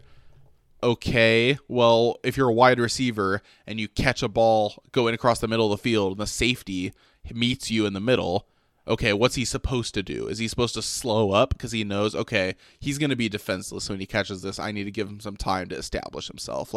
What are you supposed to do as a safety in that situation? It's just, there's too many times when it is literally impossible to avoid the contact that's being flagged. So, targeting's a dumb rule. I think that it's good to have a targeting and a penalty because if you have somebody who's being malicious, they need to be ejected from the game, and it needs to be a big penalty. But it shouldn't always be an ejection if it's targeting. It's not always malicious. And what is targeting needs to be re-examined because I think it's just too – I don't know. I think by trying to not kill the sport through injury, you're killing the quality of the sport, and it's not really any better. So, Yep. Well, both of those are definitely things that are detriment to the sport that we love. But something that's also detriment to the sport we love is sometimes betting. It's a good thing. We enjoy it. It brings a new level of entertainment for us. I know this Packers-Lions game I ended up kind of enjoying because a parlay that I hit I was very proud of, which I'll get into here in a minute. But on our new segment, The Journey of Being a Better Better. Everybody's always talking at me. Everybody's trying to get in my head.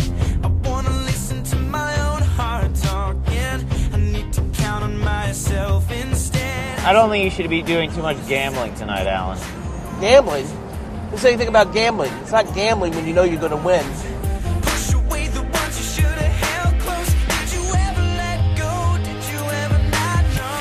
Either way, you got to be super smart to count cards, buddy, okay? Oh, really? It's not easy. Okay, well, maybe we should tell that to Rain Man because he practically bankrupted a casino and he was a retard. We like to talk about what we've done this week that was good bets, bad bets, who's our stock up on and down this NFL season. So I'll start. My best bets of the week were Texans plus 13. I just had a gut feeling that it was going to be a messy game in Cleveland, and it was, and the Texans covered. Kyler Murray, I had a booster, 300-plus yards and 3 touchdowns. Easily covered that with him. I had Bears -2 and Bama, Florida over 59.5. Both of those were pretty easy money for me. And then tonight, this one was more of a risk, but I was really proud of it. I had a same-game parlay of Tanyan and Hawkinson each to score a touchdown, and then Hawkinson over 50 yards receiving. And that hit tonight. That was a big win for me. That's a really nice bet. Yeah, thank you. To pick both teams' tight ends to have touchdowns is a big pick. My worst bet of the week. Let me try to look at my settled bets here. One of the most disappointing ones was you and I both were on the Dak Prescott booster that was 250 plus yards, and the Cowboys to win. Prescott was like 13 yards short of that. I had Cowboys money line by far was supposed to be the hardest part of that that boost. I had Matthew Stafford 300 plus passing yards and Rams win. Stafford ended up like 20 yards short of that for me. So just some close calls that were frustrating. I had a 3-leg parlay of the Bears -2, Broncos -6, and Saints -3. And the Saints screwed that up. Saints one was rough. And then also I was very locked on Cardinals -4. And even though the Cardinals won, they did not cover that. And so that was very disappointing for me. I think I saw today underdogs now through 2 weeks are, I think, 22-10, something like that, covering the spread. Wow. I don't know if the numbers even add up. 32, 16 times 2 now. Yeah, somewhere around that. But like well over, double. Well, it should probably be, it probably was not 22-10 because tonight was the 16th. I think tonight makes it 22-10 even with the loss. I think it was like 22-9. Okay. If that's right. I don't know. Those are my best and worst bets. And then my stock up after this week. I hate to do this because I did this last year and it was annoying. But I'm on the Raiders bandwagon right now. Man. Yeah. They've looked good. They have looked very good. Beating the Ravens and the Steelers back-to-back weeks. Those are some tough opponents. And they handled both of them. They handled the Steelers pretty handily, I would say. The Ravens was a close call, but they won that one. I don't know. I don't know who the Ravens are or who the Raiders play next week. Let's see. Let's see if I can find that out. Dolphins. Yeah, I'm gonna be on the Raiders all the way. What's the line? I just Googled their schedule. Let me check. Early lines are coming out, so if you're listening now, like now's a good time to get your bets in, because these lines are going to move a lot. So we've got the Raiders. Are they a primetime game? I don't even see them. Do they have a bye week? No, I said the 26th, I thought. But I don't see them on here either. Maybe their line's not out. Well, either way, I'm going to take them over the Dolphins for sure. The line might not be out because Tua, his injury status might not be known yet. I bet that's why that's not showing. Whether Tua plays or not, I'm taking the Raiders all the way. Yeah, I think so I'm very high. I'm very high on the Raiders all of a sudden after 2 weeks. The tough one for me will be Week 5 when the Bears visit Las Vegas. Probably gonna have to take the Raiders for financial purposes, but obviously fan purposes don't love that. And then the teams I'm down on, the Saints are a big disappointment after crushing the Packers in Week 1. Thank you for doing that. But if you're gonna go away now, just go away so I don't have to lose money on you. Right. And you and I have been opposite on this the whole preseason leading up to this, and I'm still on an opposite side than you. I have the Niners as downtrend for me. So more so than they were last week, or just overall? More so than they were last week, and both and overall. So after beating the Eagles, you're more negative on them, dude. I mean, I don't think the Eagles are good. Okay, for everybody that's saying the Niners are a Super Bowl contender, you played a one possession. You had a one possession win over the Lions, and you had a one possession win over the Eagles. And you only scored 17 against the Eagles.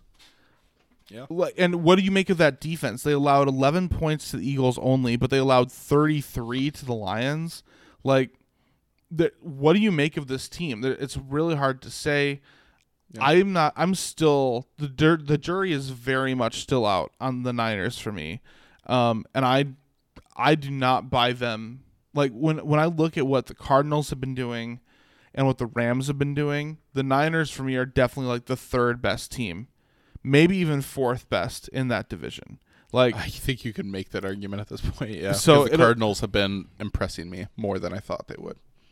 So it'll be very interesting to see how things transpire.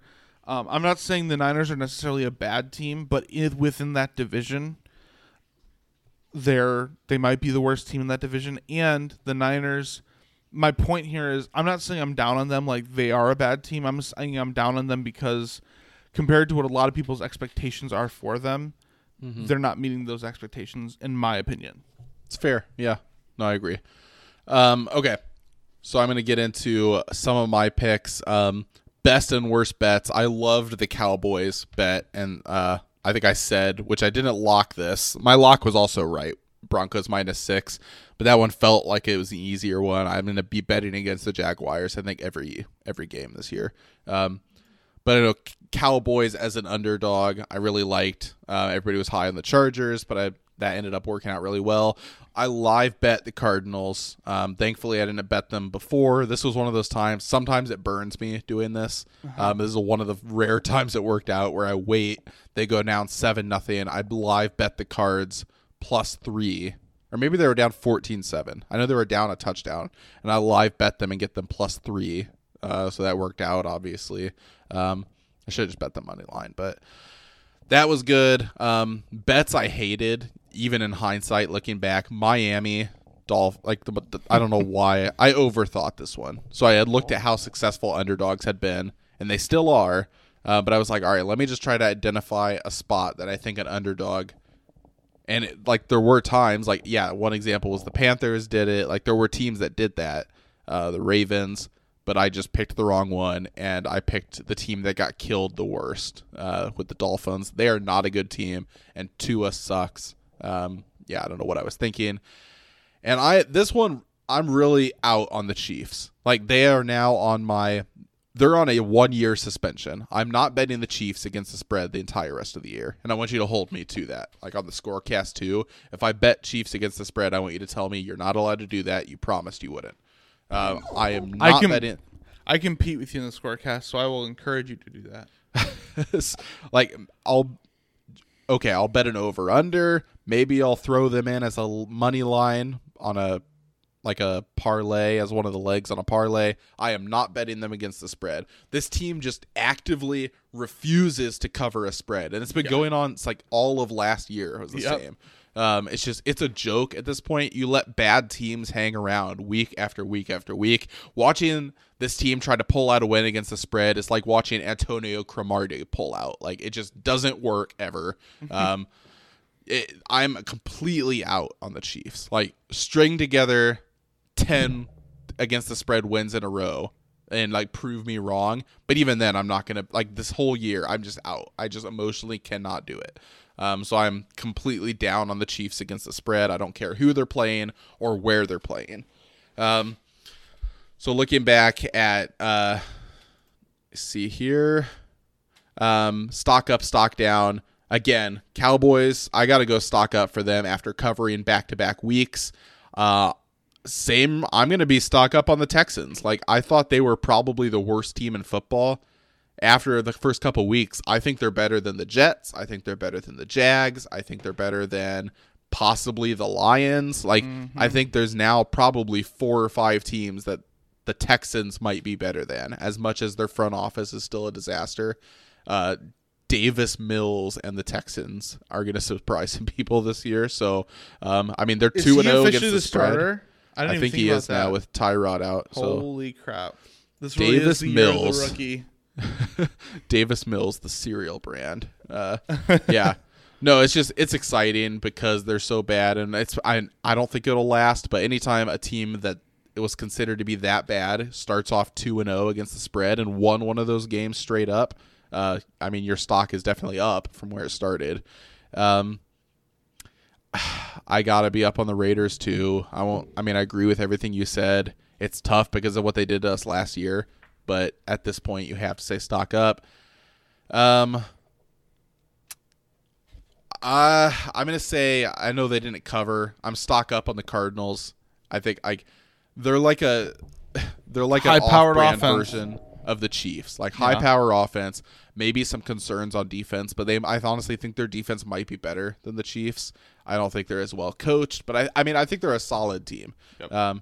So I think the Cardinals are going to be impressive this year, win some games. I'm also stocked down on the Washington football team. That's an embarrassing performance against a really bad Giants team. Your defense, which is supposed to be the best part of your team, has been very bad through 2 weeks. Down on Washington. Let me do a quick sweep through here.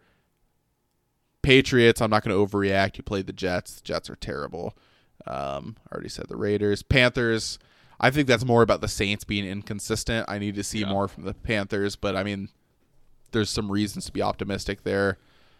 I guess that's basically it. Nothing else really shocked me. I think the Titans got a solid win against the Seahawks, but it's going to take more than that after what they did to me week 1 to get back on board. So, yeah, those are some early thoughts. Biggest disappointment to me is the Chiefs, and I will not let them do that to me again. Well, let's jump right into our next segment, one of our final segments on this episode here today, and that is 20 questions.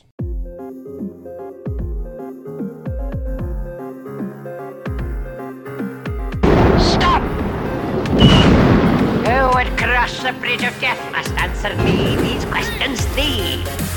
The other side, ye see. Ask me the questions, Bridgekeeper. I am not afraid. What is your name? My name is Sir Lancelot of Camelot. What is your quest? To seek the Holy Grail. What is your favorite color? Blue. Right, off you go. Oh, thank you. Thank you very much.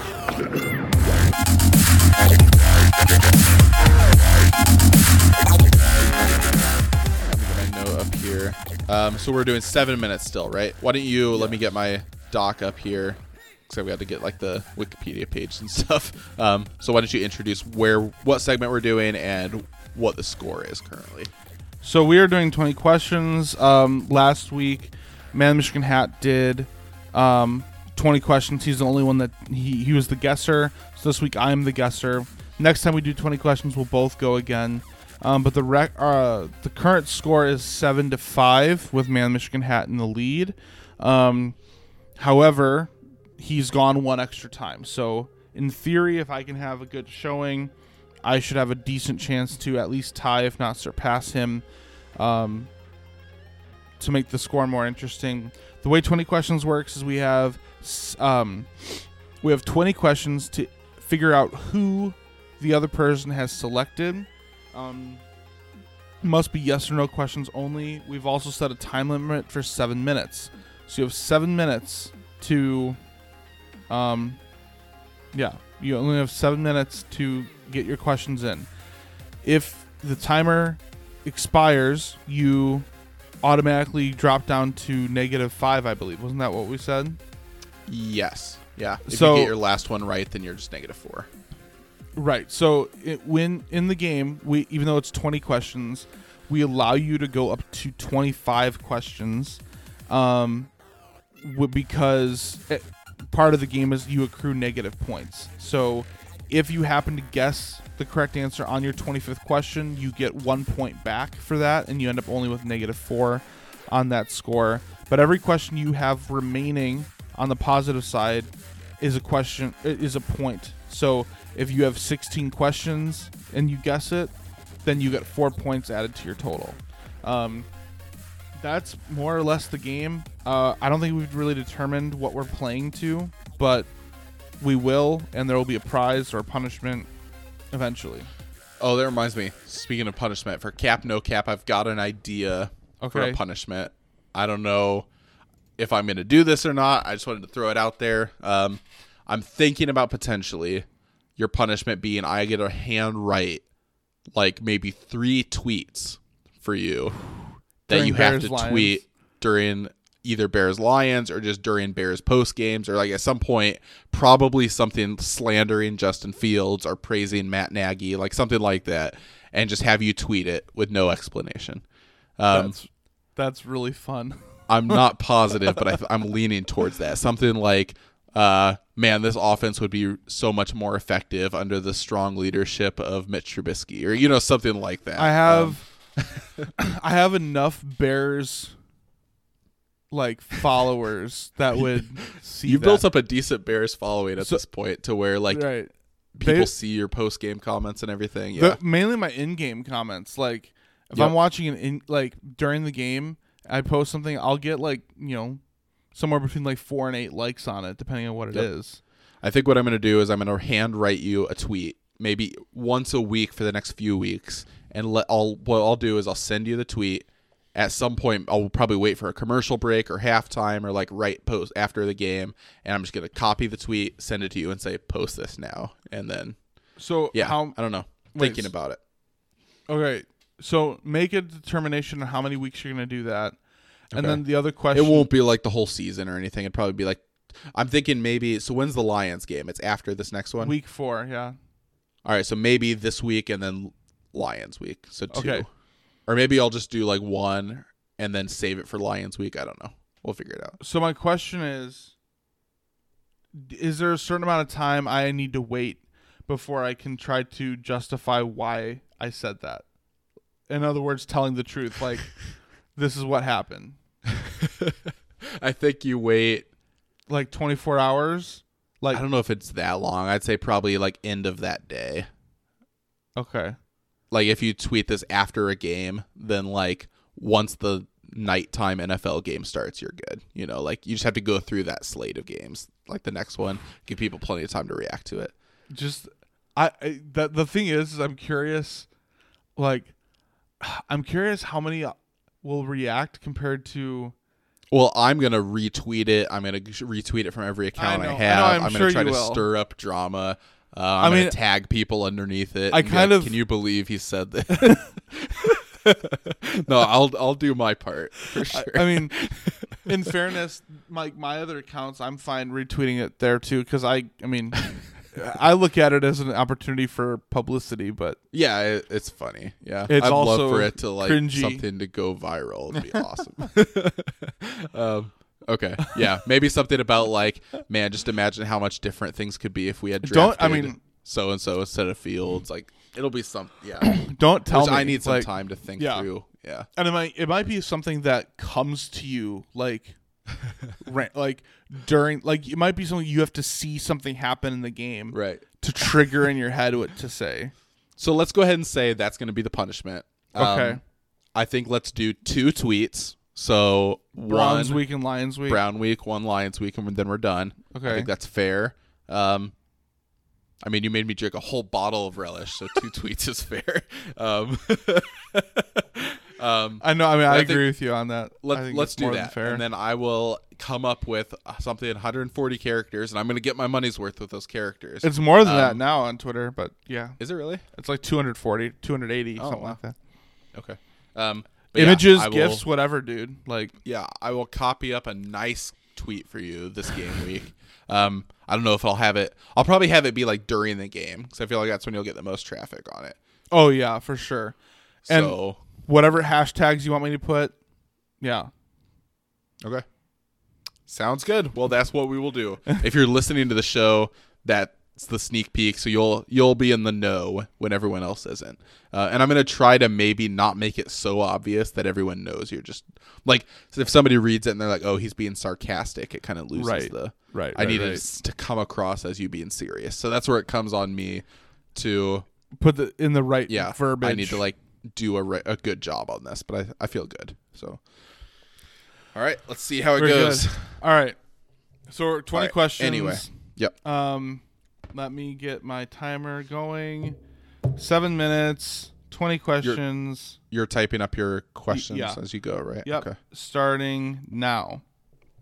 All right. Is this a professional athlete? Yes. Are they current? Yes. Do they play one of the 4 major sports in America? Yes. All right. Do they wear cleats for their sport?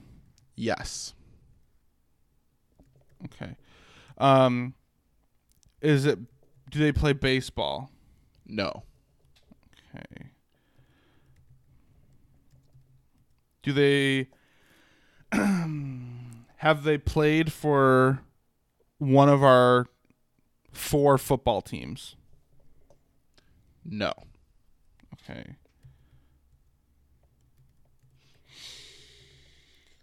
Are they an offensive player? Yes. Are they an offensive lineman? No. Okay. Tight end? No. Running back? No. Quarterback? Yes. Okay. AFC. Are they currently in the AFC? No. Okay.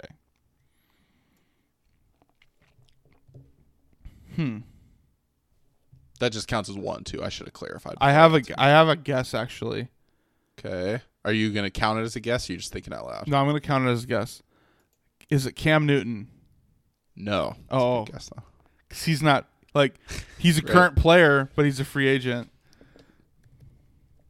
Okay. So this is question 14. I've got 5 minutes. So I got plenty of time. Yep. All right, so not AFC currently.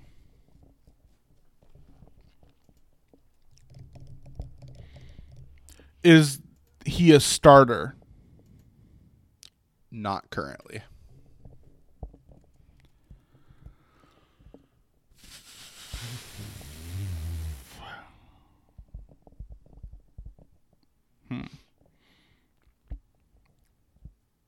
I'm just trying to run through options in my head right now. That was a good question. Jeez, I'm just struggling to think of people because now I have to think of backups. Unless, is it Taysom Hill? No, that's a good guess. Okay. It's a big name. So. All right. Big name, backup. I mean, I have another guess, but I'm going to hold on a second while I think about this. Okay. So it could be Fitzmagic. It could be Nick Foles. Doesn't play for one of our teams. What's that? Doesn't play for one of our teams. That's true. I did say that. So then that rules out Chase Daniel. I'm trying to think of what backups I'm aware of. Is Tua a backup now that he's injured? I wouldn't say so. They're clearly the backup.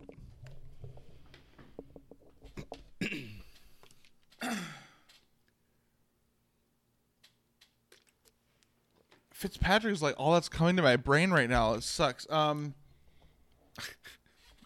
So who's behind Dak right now? I don't even know. I don't either, actually. And who's behind Hurts? I don't know. Wow, this is not going great for me. Because they're not in the AFC currently. It's a big enough name. Just go ask other questions and don't worry about current backups because it's up to you either way. But well,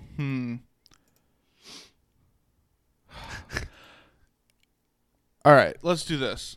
Do they play in the NFC West? No.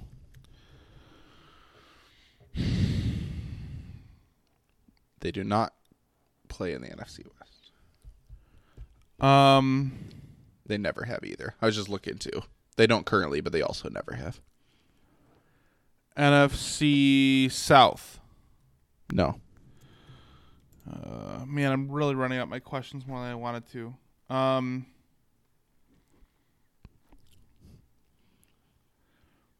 right, NFC East. Yes. So, I mean, it's got to be Fitzpatrick. It has to be. I mean, because, again, Hurts, I can't even think of who Hurts' backup is. I can't think of who the Giants' backup is. And I can't think of who Dak's backup is. All I got is it Fitzpatrick? No. Oh, crap. So, yeah, if you don't know that he's their backup, it's you definitely know who this is, but if you just had no idea he was their backup, it doesn't really help. Hold on a second. It's a really big name player.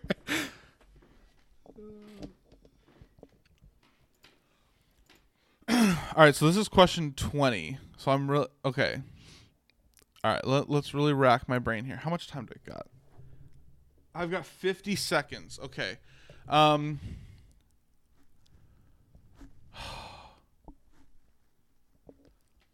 Did they win a Super Bowl? Yes. Oh, is it Joe Flacco? Yes, it is. Okay.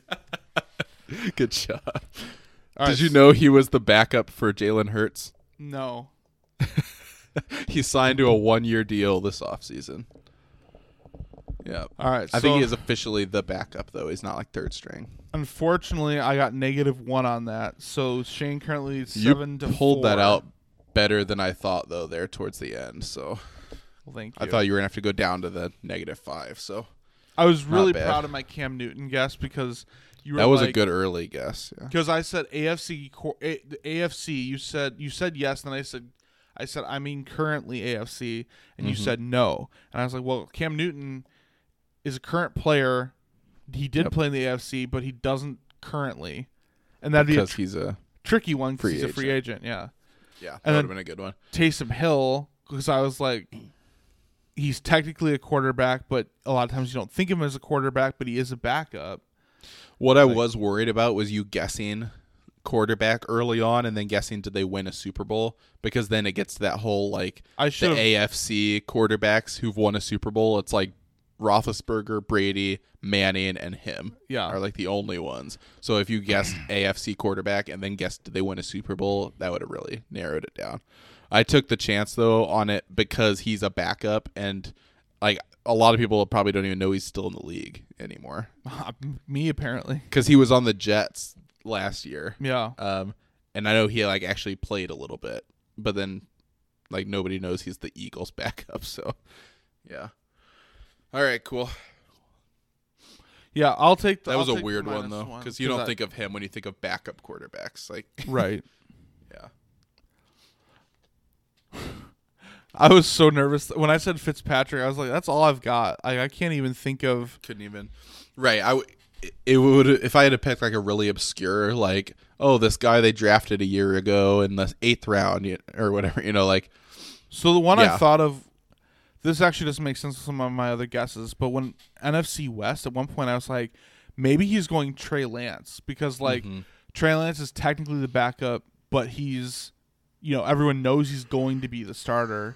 So maybe I wouldn't think of him in that way or whatever. Justin Fields, right? Even though he's the starter now, so I could have said he's a starting quarterback. True. Yeah.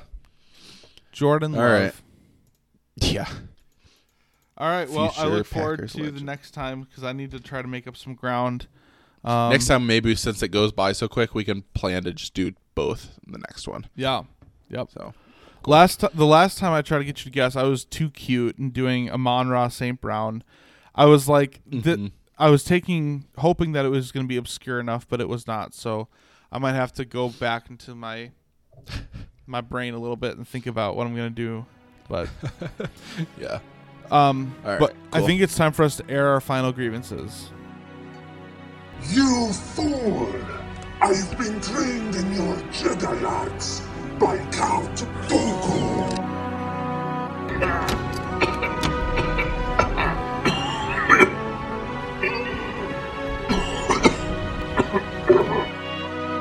Army or not, you must realize you are doomed.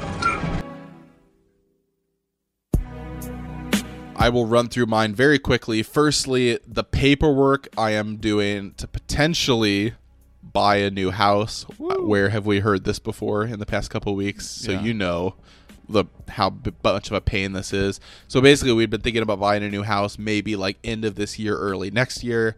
We decided to just kind of start the process, see how much is left on our loan, get pre-approved, all that, because there's a house that's kind of like a family friend owns it, could potentially be looking to sell it here soon, and it's a really good deal. So maybe that would accelerate things, and if so, then maybe we'd be looking to sell our house and buy a new one like in the next few weeks. So I don't know, which would be wild, because we have nothing packed at all. So again, we'd have to look at our options and stuff, but it's just such a pain dealing with the bank. They need to see all your previous forms. They want you to fax it over, which is stupid. It's like, what year is this? You know, I have a phone with a camera on it. So, I mean, thankfully there's apps you can take a picture and like convert it to a PDF. Yeah, so it looks like you actually scanned it. So, it's just a pain to deal with all the paperwork, pre-approval, your credit checks. Like, yeah, it's just the worst. So that's annoying. They want to know like everything personal about you. Yeah, please count your pubic hairs and, you know, yeah. So that's annoying. My Wi-Fi here at the house, this is my next grievance, is garbage. Thankfully, it hasn't been an issue tonight. But if you remember our show maybe 2 weeks ago, it was constantly cutting in and out. And here at the house, I almost always have Wi-Fi off on my phone, which it's like, what am I paying for? I have unlimited data, so I never use the Wi-Fi, but I still pay for the Wi-Fi, and then I got my data throttled because I'm always on data. So at the end of the month, my phone is super slow. It's just stupid. But my internet here at the house barely ever works. It's slower than using data on my phone, so it's ridiculous. Last vent or airing of grievance is I have a raccoon that's living in the attic above my garage, which thankfully is separated from the attic above my house because it was an add-on. There's a divider in between. But we were coming home, and I was on the porch, and I heard a rustling noise about a foot away from my head. And there's like this little sloped roof close enough to reach out and grab it. This fat raccoon is staring at me and then crawls through a hole up into the garage that I could see. So if we sell the house, I'm just going to ignore it. And yeah, whoever the new owner is, be warned, this house comes with a roommate, because I really don't want to try to figure out how to get this thing out of there. So, I mean, I guess that's the solution. You have a rodent problem or an animal problem, you just sell your house. You should just get your shotgun and go in and just start shooting up into the garage attic. No joke, my first thought was, should I get my gun and try to shoot it? And I was like, no, I should not shoot a hole in my roof. And the next thought I had was, could I have some kind of like grenade or bug bomb? And I like pop the hatch in the garage and just lob it up in there. It was like, that probably would not work awesome. Either. So far, those are my best two ideas. So I'm still coming up with a third idea, which I think is just to sell the house. So that seems like the easiest option. That's the easiest of the three. I can go up. What I should do, honestly, I should open the garage. Like there's one of those attic doors you pop open and the ladder falls down. I think what I'm going to do, I'm going to strip down to only my boxers. Yeah. And I'm going to go up in there. Cover yourself in bologna or something. Yeah, completely barehanded, slather it in bacon grease, and I'm going to look up in there. I'm going to say, only one of us is leaving here alive, and I'm going to shut myself in there with him. Last man to survive wins. I think that'd be the honorable way to try to take care of this problem. Go up there, fight to the death in a dark attic. I mean, honestly, the easiest way would actually be to probably just go buy a trap. We actually already have a trap, so that'd definitely be the easiest way. But I don't want to put it on the roof because it gets stuck in the trap and then starts flopping around, and that trap's going to drop 10 feet, which would solve my problem. But that'd be a pretty brutal way to kill a raccoon. Stuck in like a death trap cage plummeting to the ground. Hey, it's better than what my grandpa used to do. My grandpa, he would catch raccoons and squirrels, and he would take them while still in the cage, and he had like a big 50-gallon garbage can or whatever. He'd fill it with water and then lower the thing into the water. What the hell? Yeah. And then he'd slowly raise it back up and let them catch their breath and then lower it again. He drowned them in a cage? Yeah, he did. That is hardcore. And then he would drive them over to the nearby forest preserve and throw their bodies into the forest. He could have done that while they were alive.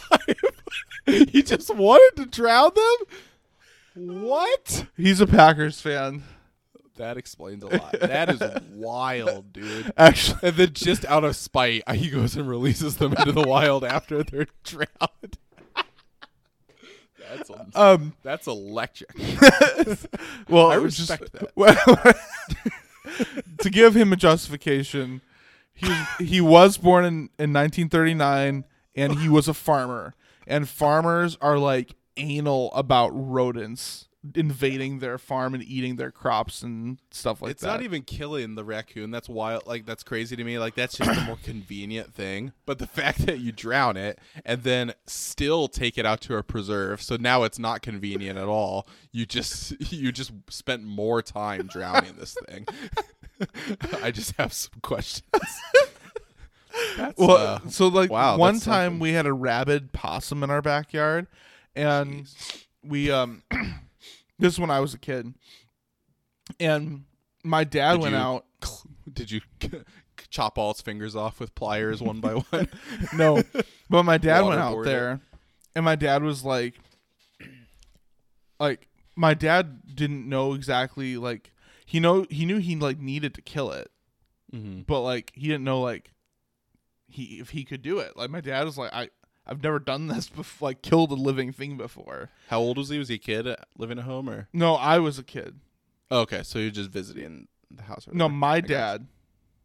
No, your dad just went back to see him and had to take care of this or whatever while you're. This is at my childhood home. I'm growing up. I'm a child. It's like Saturday morning. We wake up. There's no. That's what I'm saying. Your dad's an adult. Yes, but it's not. Oh, okay. It's not. My parents are married. You're making it sound like my dad came over to the house, like he's not normally there. Anyway, so we ended up having a recycling bin over it with like some bricks to like just keep it there in one spot. And my mom called her dad, my grandpa, the farmer, the raccoon drowner, and so he comes over. He comes over with a taser. No, with a big like spade shovel. And just beat it to death. No, I remember my mom made sure we weren't watching, but I'm pretty sure he like beheaded the thing or something. Holy crap. So he constructed a guillotine. So basically what I'm saying is my grandpa is awesome and maybe troubling depending on where you come from with it. But this episode is brought to you by PETA. Yeah, PETA would not like my grandpa, but that one doesn't seem that crazy to me because like people will kill snakes by like chopping their head off with a shovel and stuff. Drowning them in a cage that's pretty bananas, dude. I don't know about that one. I'm just imagining slowly lowering it too. Probably like reciting a pre-prepared speech for it. Right. Wow.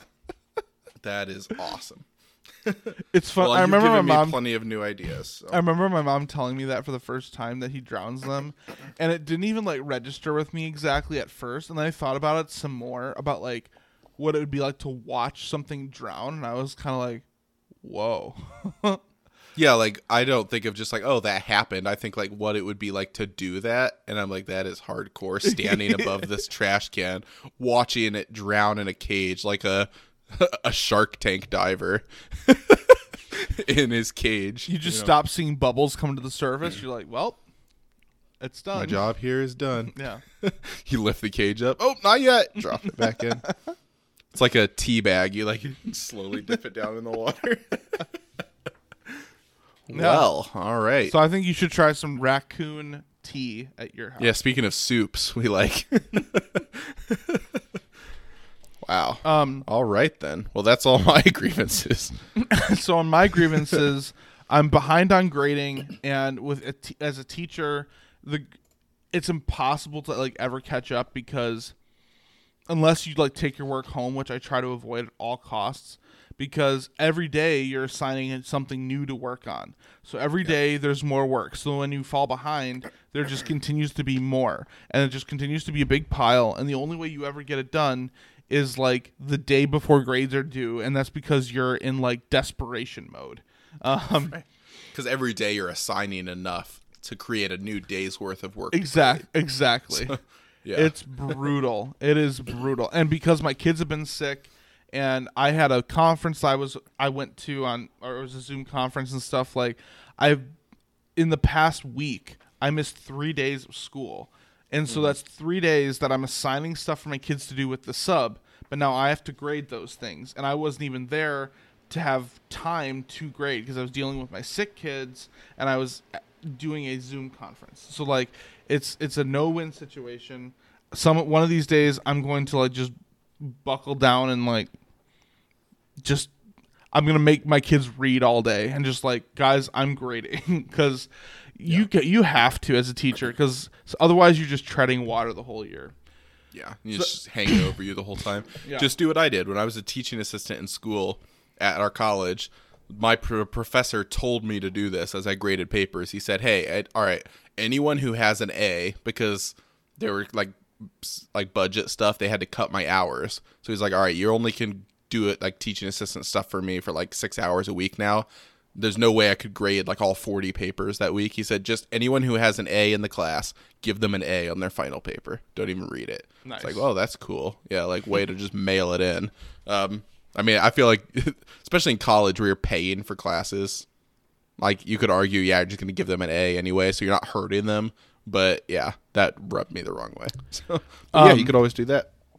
My other grievance is my tile floor. So a lot of my house upstairs is a tile floor, and the problem with tile is that it's ceramic and it can crack. And I've already noticed on the kitchen tile, I dropped a Tervis cup like several weeks ago, but there's a crack from where it dropped, and the crack has spread to 2 other tiles already.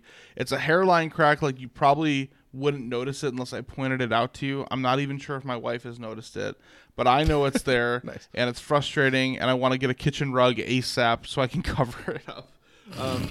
You should try to put something on the crack. Put something up in the crack, if you know what I mean, to like seal it so it doesn't crack further. Is there actually something I should do with that? I actually don't know, but it sounded like that would be a thing. I know you were doing it for legit. a joke, but I know there are for like windshields. That like I did actually think that there might be a thing because like a windshield, if you have a crack, you put like a filler in and it stops it from cracking further.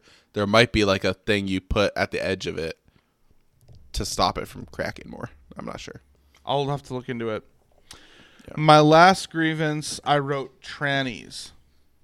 Oh yeah. So unfortunately, because you're probably hoping I have something real interesting and yeah, let's get into it. Say what I have to say is that tranny is also just another word for transmission. So the transmission thing is frustrating with my car because this is twice again. So in March I had to get it replaced, or sorry, end of February I had to get it replaced, and then end of August had to get it replaced.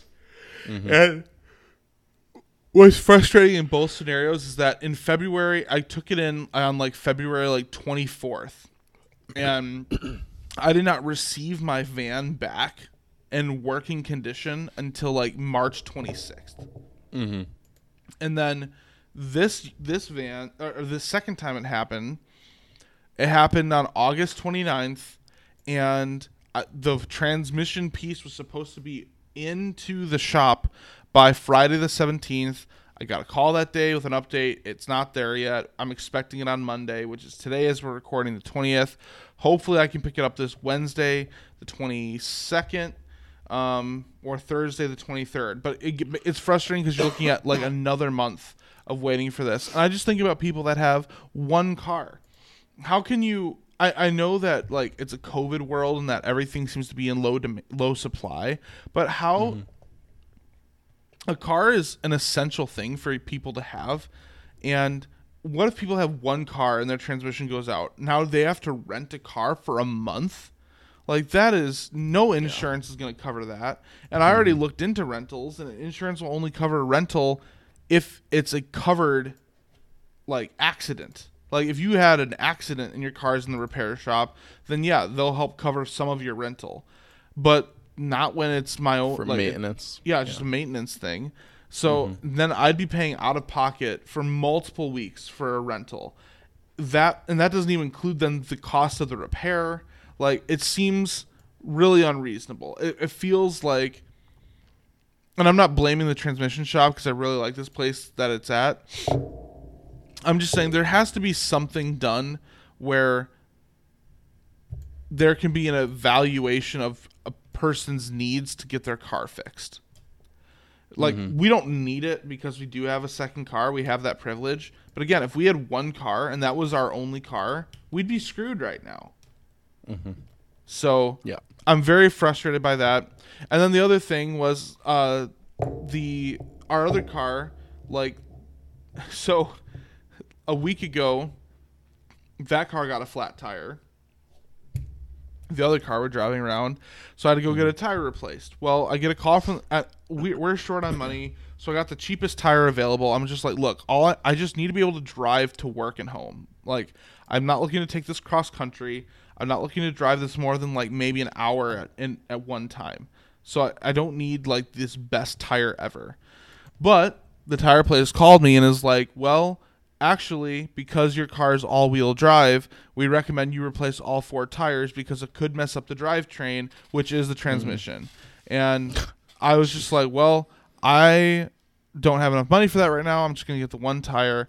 But I get super paranoid with car stuff, and basically it has now made me paranoid when I drive that car of, oh, man, is at any point this car just going to break down with a transmission problem? It would be such a Furious George thing to happen for me to get the other car back with a transmission and then this car's transmission goes out or something stupid. So I'm looking at it as like I have to drive this other car for like 2-3 more days. Just get me there. Get me to the van that has the warranty on the transmission. Get it fixed. Like, I'm so close. But trannies are a big grievance for me.